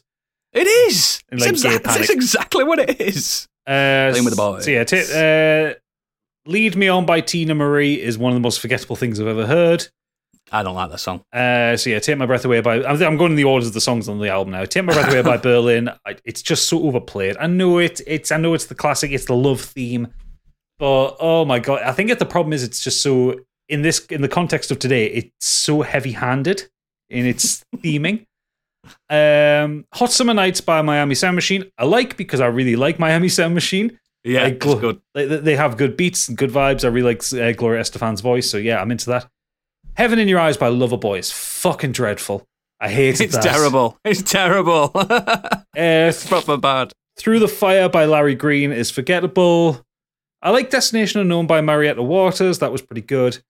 I really, really like the Top Gun anthem by Harold Faltermeyer. Good. I was going to ask you whether you actually listened to that as well. Yeah. No, like the anthem's really good. Yeah, I mean, I knew the tune. I didn't know it was for Top Gun. Yeah, so I've obviously heard it somewhere before, and I really like that. And it's like that peak kind of 80s cock rock instrumental sound that I really like. The one Stick gave me actually is the expanded one as well. So there's some extra songs from the film. I didn't know that. Yeah, so Sitting on the Dock of the Bay by Otis Redding is just an absolute classic. Like you can't say anything bad about that song. It's pure. Don't even say anything bad about Otis Redding in general. No. Yeah. Memories from Harold Faltermeyer. Another instrumental one doesn't hit as well as the Top Gun anthem does. I'm sorry, that one doesn't work for me. Great Balls of Fire by Jerry Lee Lewis. Again, it's an absolute fucking rock. It's a rock and roll classic. Incredible. You've lost that love and feeling by the Righteous Brothers. You've lost the love. See, these are feeling. tracks more that they sing in, because they sing around the bar as well, don't they? Great Balls of Fire and Love and Feeling. So they're not so much in the film, actual film soundtrack. So these have been added because they are sung in the film, but by these the characters. are bonuses. Yeah, they're bonuses. It's DLC, mate. Yeah, and then there's another version of Playing with the Boys, which, given the context, it's the 12-inch version. Chance it'd be a fine thing. It's actually a better version of the song, actually, because it's more like I Want to Play in a Nightclub rather than like the kind of rock ballad that Playing with the Boys was. What kind of nightclub? the kind that you put leather Blue on Oyster. and go to in the 80s and do a lot of drugs in the dark. Yeah, and smoking a lot of pole. I think more than anything, I mean, despite the fact of what it's for, I don't really get on that well with compilation albums the best time, because I think compilation albums, especially based around films, they don't flow. They don't have there's nothing really linking the songs other than they were used in the same thing. Yeah, it's because they're all designed separately, weren't they? Yeah, so there's no coherence to it. There's no coherence, and they're probably in the order that you encounter them in the film, but without having the film there, they don't have that connective tissue to them. So it's kind of disparate to listen to it. But far too many of the songs were fucking power ballads. For a film like fucking Top Gun, I want more kind of rockin' tracks. You got to start with Danger Zone and Mighty Wings. Those are two great openers for an album. You know Stig's Monday morning gym playlist is power ballads. Full whack. Oh, this Set up to 11. I do love a power ballad. I swear, after I'd watched Top Gun Maverick, I was just into 80s power ballads and 80s music for a whole week. Just like straight away, like I said, the first thing I put on after Maverick was the soundtrack and all that. It was just Danger Zone and Playing with the Boys, like just singing that in the car on my way home from the cinema. Yes. Yeah, like I say, I liked a few songs on it, but it's not again, because I have no nostalgia. Did you not buy the vinyl then? No, I didn't. Because I've got no nostalgia for the film and I've got no desire to see the film. It's not something I would listen to as a compilation. I'm sure the songs all work in situ in the film itself, but yeah. I mean, especially, I fucking hate Take My Breath Away. It's so over fucking done. Oh my Next god! karaoke session, guys. Wasn't it number one for forever as well? It was just there. Not as much as Bryan Adams. No, was it? Yeah, it wasn't as much as Bryan Adams, but yeah. So, I do like Danger Zone. And actually, the best. I still think the best version of Danger Zone is the one they did for Archer. Where they did a country version with Cheryl. Did they? Yeah, it was with the voice actress who plays Cheryl and Kenny Loggins. They got Kenny Loggins involved with it as well. It's fucking great. Honestly, I think I've said this before. One of the best moments for Danger Zone was a GTA 5 mission where you have to steal some jets off a boat. And it starts as you're driving the jets away to where you need to go store them, it starts playing Danger Zone. Does it? And you get yeah. Nice. Yeah. So, what would you rate it out of 10, mate? It's I mean, I liked 5 tracks on it, so 5 out of 10. Perfect. I'm not even mad. It's not even one that I'm precious about. I just had to find something. He's just glad that you sat there listening to it. I think at some point I'll probably learn how to play the Top Gun anthem on the guitar, because that is a really good piece of music that I really enjoyed. That. It is. Really nice guitar work on it. Excellent. Biggie? Yeah, well, there's a reason why Candy and I will never be together. Is I've been given another product that I hate. Is Motley Crue's album, Dr. Feelgood. Yeah, thank you, Candy. He's the one that called Dr. Feelgood. He's gonna keep on all night. Something like that, innit? What? Yes. I don't think that's a rock Dr. Feelgood. Well, it is today.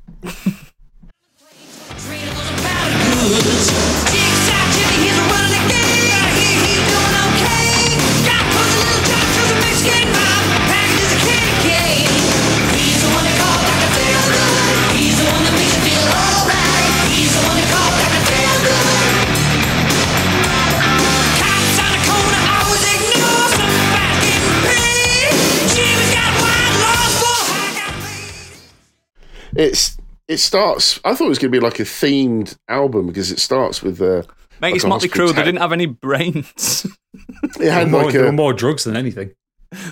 Yeah, Hospital Tannoy come on and it says calling Dr. Feelgood. Can you know this kind of thing? It's not a concept album, is it? No, it goes into Dr. Feelgood, which is a perfectly fine rock track. And that was about it, really, for the theme. The next track was a bit more interesting, Slice of Your Pie.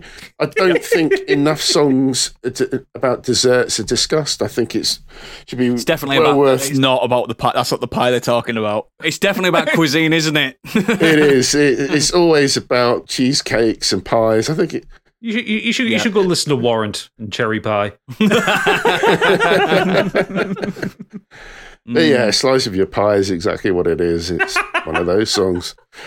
That then went into Rattlesnake Shake, which was actually quite a good Is that rock about track. Snakes, do you reckon then? Yeah, snake catchers. But then it really gets completely dated at the in the middle with the guitar riff. And, I love the fact that, like in hip hop, they say like drop the beat and stuff like that. Yeah. In rock, they go guitar, and then someone starts playing the guitar, and then you get the synth orchestra in the background as well, which is awful. Completely dates the album. It's an 80s album at that point. And speaking of which, the next track, Kickstart My Heart, which apparently was a song inspired by bassist Nicky Sixx having an overdose as a paramedic. Oh, sorry, yeah, Nicky Sixx. Nicky Sixx. Who had an overdose, and a paramedic had to inject his heart with adrenaline. But there's a bit of Pete Frampton style whoa with the guitar actually saying the word whoa. Mick Mars uses a talk box on it. Yeah. And then you got, Your Power Ballad, Without You comes in next. I hate ballads with rock. Just, skip. Same Old Situation, which was a weird song because it's all about lesbianism from what I gather. And not in a good way. A really sexist song about that. Moving on from that, it was Sticky Sweet with the brilliant lyrics. When she calls me up, my voice, it starts to shake. She comes right over right away. Oh, good God, there's a fire in my pants.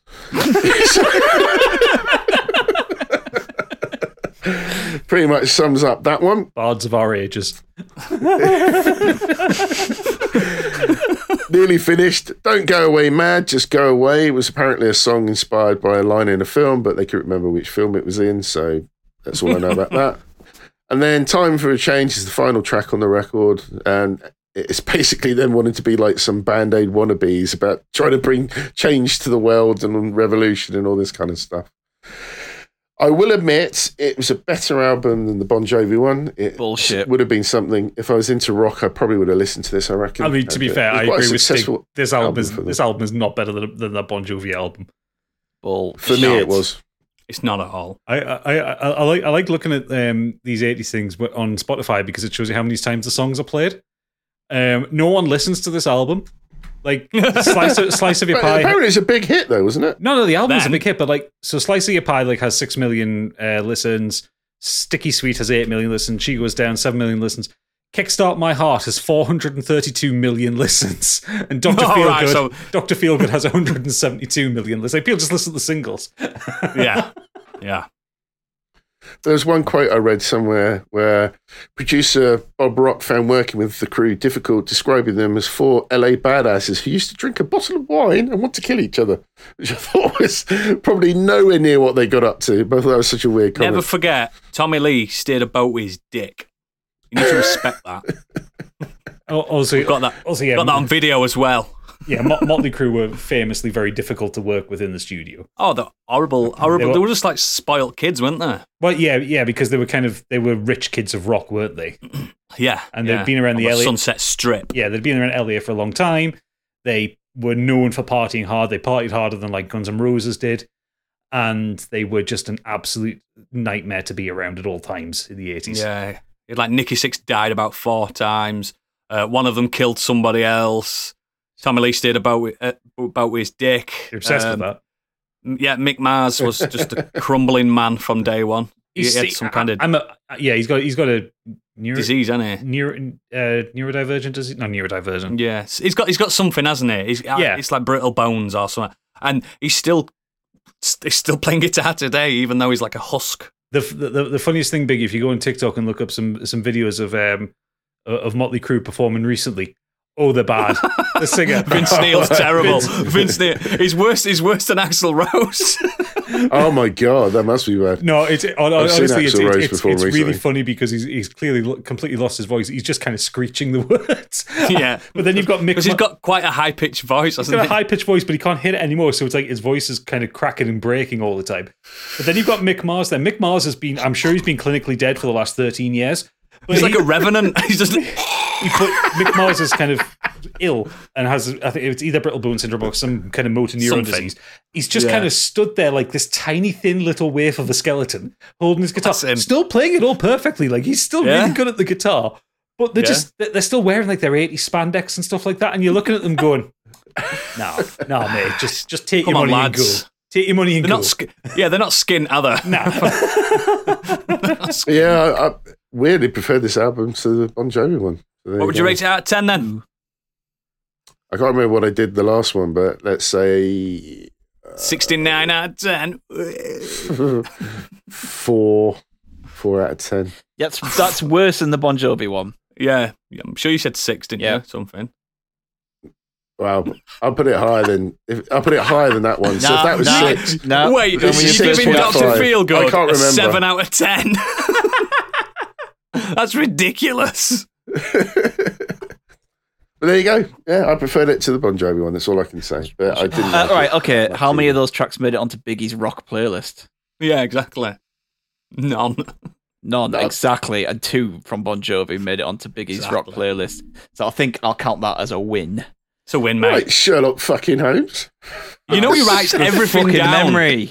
He writes it all down. I have a good memory for absolute useless shit. Nothing that's going to get me ahead in life. No. My friends often ask me, how do you remember this shit from school? Don't know, but I wish I remembered the good stuff that would actually earn me more money. Yeah. So, Stig, you got 1984's Welcome to the Pleasure Dome by Frankie Goes to Hollywood. Yeah. Looking forward to this one.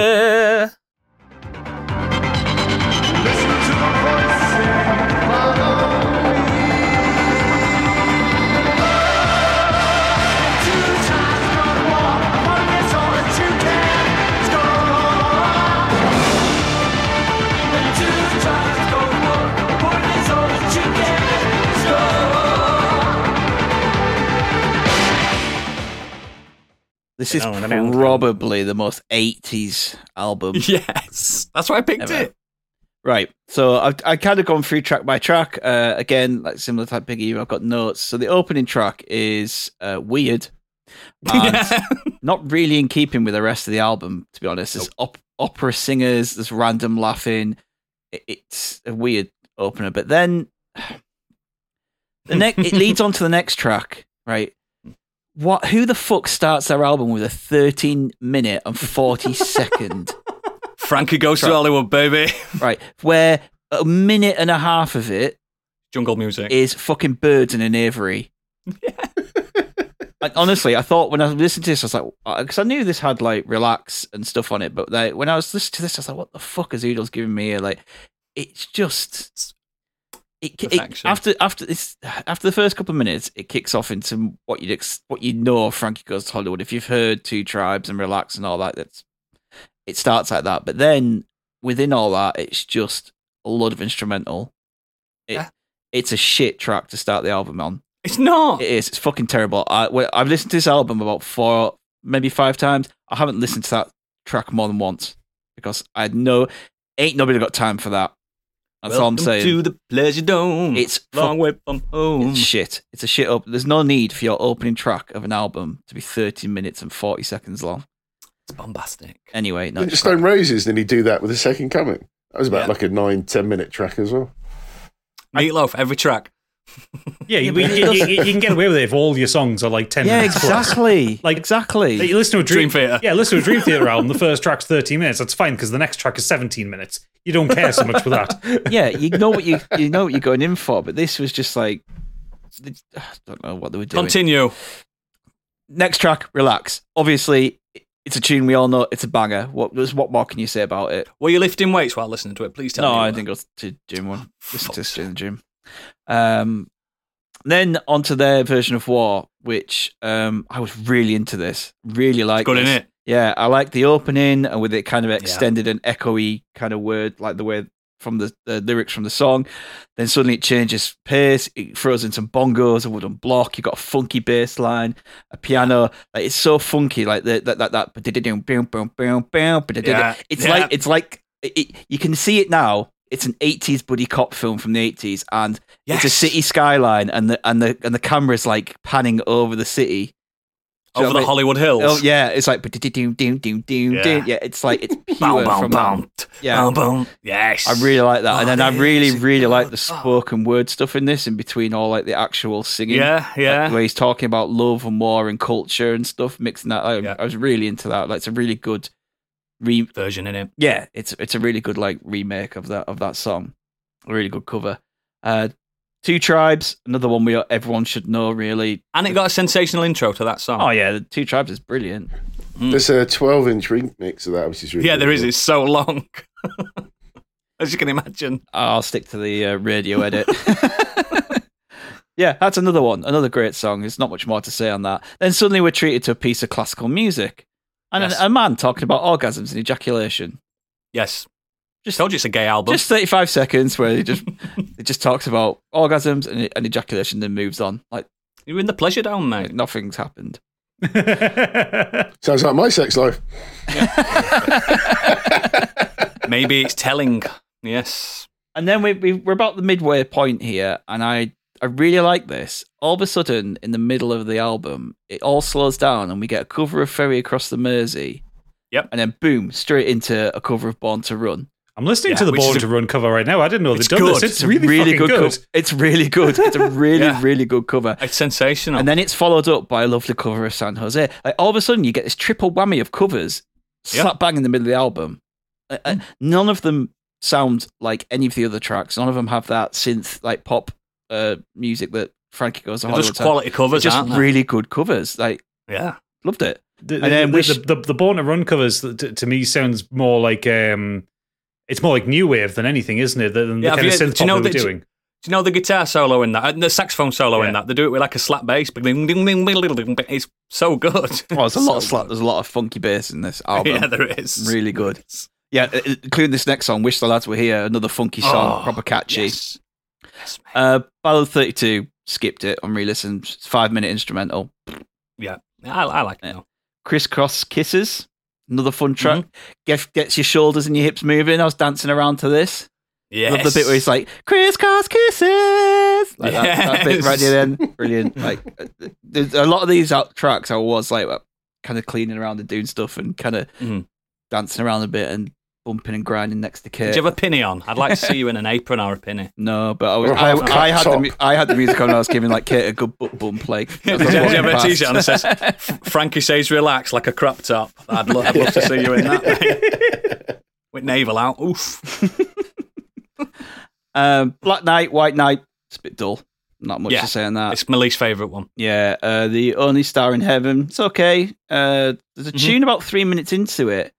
It's a sample I've heard elsewhere. I don't know where it's from, but I've heard it on film or TV. If you go to about 3 minutes 10 into that song, was that Only Star in Heaven? Yeah, you'll hear this kind of this sample. I've heard it on like something Game before. shows. No, like a film or something. Maybe they invented it and they've took it. No, I think it's been used on a film. I think it's been sampled and put on a film before, and I have no idea what film or where I can remember it from, but I've definitely heard. Maybe it is theirs and they've just I've never film, like you say. I've never heard this track before, but when I was listening to that, I was like, I know this tune, I just cannot place it. And then the album ends with Power of Love.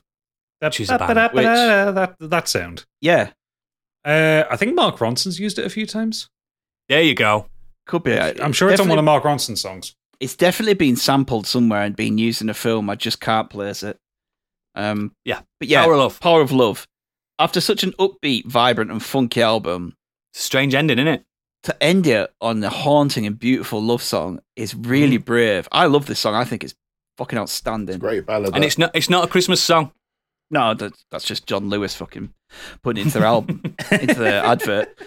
It was released Power of at Love. Christmas, but it's not a Christmas song. Power of Love is outstanding. I think it's an awesome song. And like to just end this album that's been full on like weird and funky and all over a little bit all over the place. I think it's a great song to end it on. There isn't like an outro instrumental called Bang. It's like a minute long. It's not really nothing of note. So not worth it, is it? To me, I'm kind of like, I'm thinking the Power of Love. That's the perfect end. They didn't really need to put Bang at the end. But yeah, like, I think that was a thing with a lot of 80s bands where they would end on it on like a big ballad. That was definitely a trend with 80s albums for a long time. I remember watching a documentary and Holly Johnson, the singer, he was like, we have to end it on Power of Love. We have to end it on Power of Love. And he put his, the band didn't last long anyway. I think they only did 2 albums. They only did 2 albums. I was surprised by that. I was looking at looking them up and I was like, well, you've got their 3 biggest hits on this one album. The proper fell out anyway, but he put his foot down and says, if we don't end it with Power of Love, I'm done. So I think it's worth it. I think, like I say, it's a brave step. Yeah, really good. Overall, 8 out of 10, mainly just because that first 2 out tracks, absolute shite, and there's a couple of dull ones later on, but, majority of the tracks in this are brilliant. And it's so 80s as well. Oh, so 80s. There's so much synth and so much like funky beats and whatnot. Like I said, there's so many of these tracks where you could just see it being played over some like Beverly Hills Cop, like while they're just, doing pan shots of the city or following them in a car. It's just that kind of music. Yeah. It's a long really album enjoyed that. It's a long album for 1984. It's 64 minutes long. Yeah, that's because they have a first track that's 13 minutes long, Gadget. It's a great song. It's a great song. Absolutely great song. The radio edit's better though, yeah. That one I'm not bothered about listening to again, but there's other ones on there that I would listen to again. Did you like? I thought you did mention it, the Liverpool connection, Ferry Across the Mersey, because they're a Liverpudlian band. It's a nice little cover of that, isn't it? Oh yeah, it's a lovely little cover. Yeah, yeah. Like I said, it just all of a sudden just pops in there after these kind of big loud tracks, and it's like a nice little. If you thought the album intermission was weird, you should play the video game.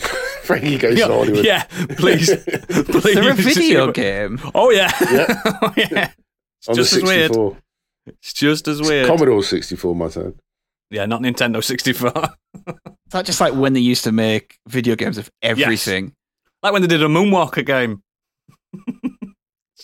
I'm glad you did like Pleasure Dome, because it's like, again, like I said, probably my top 3 80s albums. I just think it's quintessential.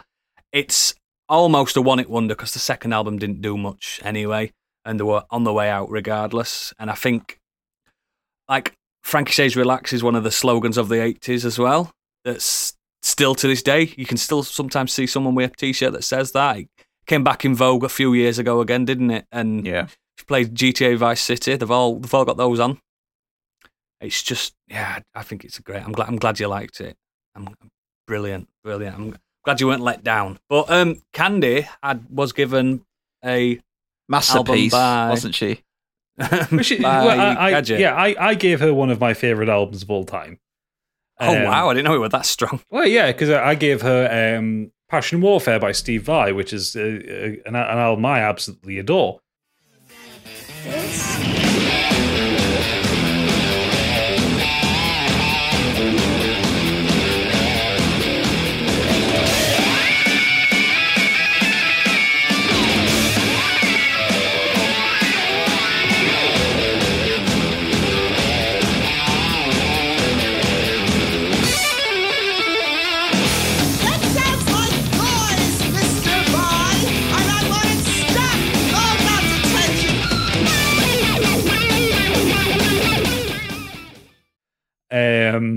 But I did give it to her as punishment because it's a guitar instrumental album. Stigma like. So although she's not here tonight, she did write in. It says, "Let me paint you a picture. It's dark and cold night. I'm on my way back from Birmingham. Panicking I won't make it home for the recording. NEC traffic is mounting, and Googly Maps tells me there's a delay on the motorway. The stress is mounting. The pressure is on. I think to myself, I better put on that album Gadget recommended for me. That album was Passion and Warfare by Steve Vai, in what I can only assume is penance for making him watch Verotica last week. A film I still firmly believe is in cinematic genius. No. Or wrong, Candy. What followed was an hour of the most self-indulgent fret wankery I've ever encountered, smattered with the occasional inexplicable baby noises and the sound of cocaine being inhaled. Yeah, perfect. Now, don't get me wrong, I can absolutely see the talent shining through in his guitar playing, and there's the occasional hook, but my God, he insists upon himself. I understand that guitar music without a singer is very much like Marmite. I'm not a musician, and for that reason, I'm sure a lot of the intricacies of what he's doing are lost on me. But I have listened to and enjoyed John 5's solo album, so it's either flown so far over my head that it wouldn't be able to hit me if it shat at me, or the album is truly garbage. I will say that I've never considered intentionally crashing my car before, but at one point, death did seem like the easier way out. Wow. Also, if Gadget is reading this, I didn't make it home in time. Wow. 9 out of 10. I think she liked it. Wow. What are your thoughts on that album? You love it, don't you? I adore it. I think it's brilliant. But I think it's a good album. Yeah, again, it's some good bangers in there. Again, it's one of those things that you kind of need to be a musician to appreciate it. I think it's a bit much to say he insists upon himself. It's his album. Yeah, called Steve Vai by Steve Vai. Yeah. What's the album called again? Passion and Warfare. Passion and Warfare. Yeah. What's the big hit from it? For the Love of God. That's the one. Yeah, which is the big ballad one. Yeah. Yeah, there's The Audience is Listening, which is an absolute banger where he's playing he's got like a kid version of himself making a noise in the classroom. He got his actual English teacher in to shout at him. Yeah, fun fact as well, it's Brian May's favourite album of all time. Yeah, it's a really, really fucking good album. There are a couple of tracks on it which, again, I find, I think it's Ballerina 1124. I don't like that one because it's just high-pitched noise. But yeah. But I can hear what he's doing with it. I understand what he likes. Is he self-insisting again? Sometimes. I think he is. Ballerina 1224, actually. I think of that Family Guy joke when he says that, when someone says that. Alien Water Kiss as well is not particularly good. The funny thing is, though, so I have the transcription book of this album because at some point I thought, hey, I could learn how to play Steve Vai. No, I fucking couldn't. No, you can't. No, you can't. Alien Water Kiss is made from samples and random noises. The transcription of it is just artwork done with the staves.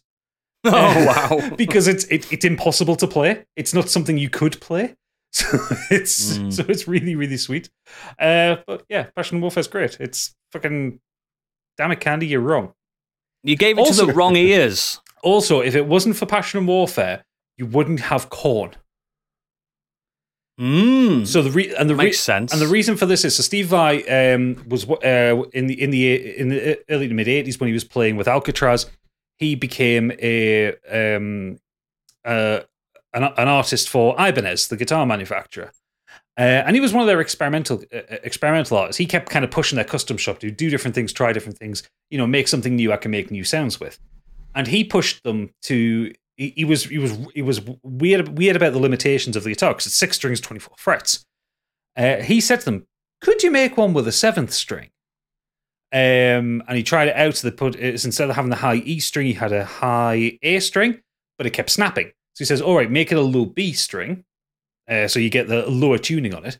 And that's what he used on Passion and Warfare. And the Steve Vai Universe became the first commercial 7-string guitar you could buy.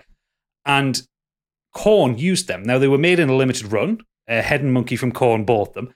And it got to the point where Korn got big. They needed basically touring guitars. They each had an A7 string, but they needed touring guitars. They had to actually go to Steve Vai and say, "Will you allow Ibanez to make more of these guitars so we can have more than one to go on a world tour with?" Plus, halfway through the Steve Vai song, he goes, "Are you ready?" And he goes, he does that. Yeah. If it wasn't for Passion and Warfare, Korn wouldn't be a thing, and a lot of kind of heavy metal. That would have been a good thing. Yeah, that would have been a good thing in my opinion. You don't like Korn? Fuck God, no. Oh, fuck you. Korn are great. I don't like Korn. Oh, better than Limp Bizkit. Lump of knobs. Yeah, everything's better than Limp Bizkit. What the fuck? Everything. Brilliant. So, we have got no feedback because we didn't ask for any. We didn't ask for any, and how could the feedback on excellence? So, as always, links to all our extracurricular activities are in our show notes and at modernescapism.co.uk. Please consider becoming a patron to help support our endeavour. Next week, it's Patron's Choice. Oh no. Oh no. Bum, bum, bum, bum. So if you are a patron, please tune in to your patron feeds and find out what you will be able to vote on. 80s themed, obviously. Please be gentle. The last pick was quite fun, I may add. The Halloween one that they did. Yeah. Yes. And off the back of that, Gadget has now a deal with Aardman Animation. Nick Park was a little bit disturbed by my ideas, but he's putting them into place. Yes, definitely doing it. So it's going to work. But yeah, as usual, if you're not a patron, this is the end of the show. But for patrons, we'll meet you in the green room in a second. So, goodbye. Bye. Bye.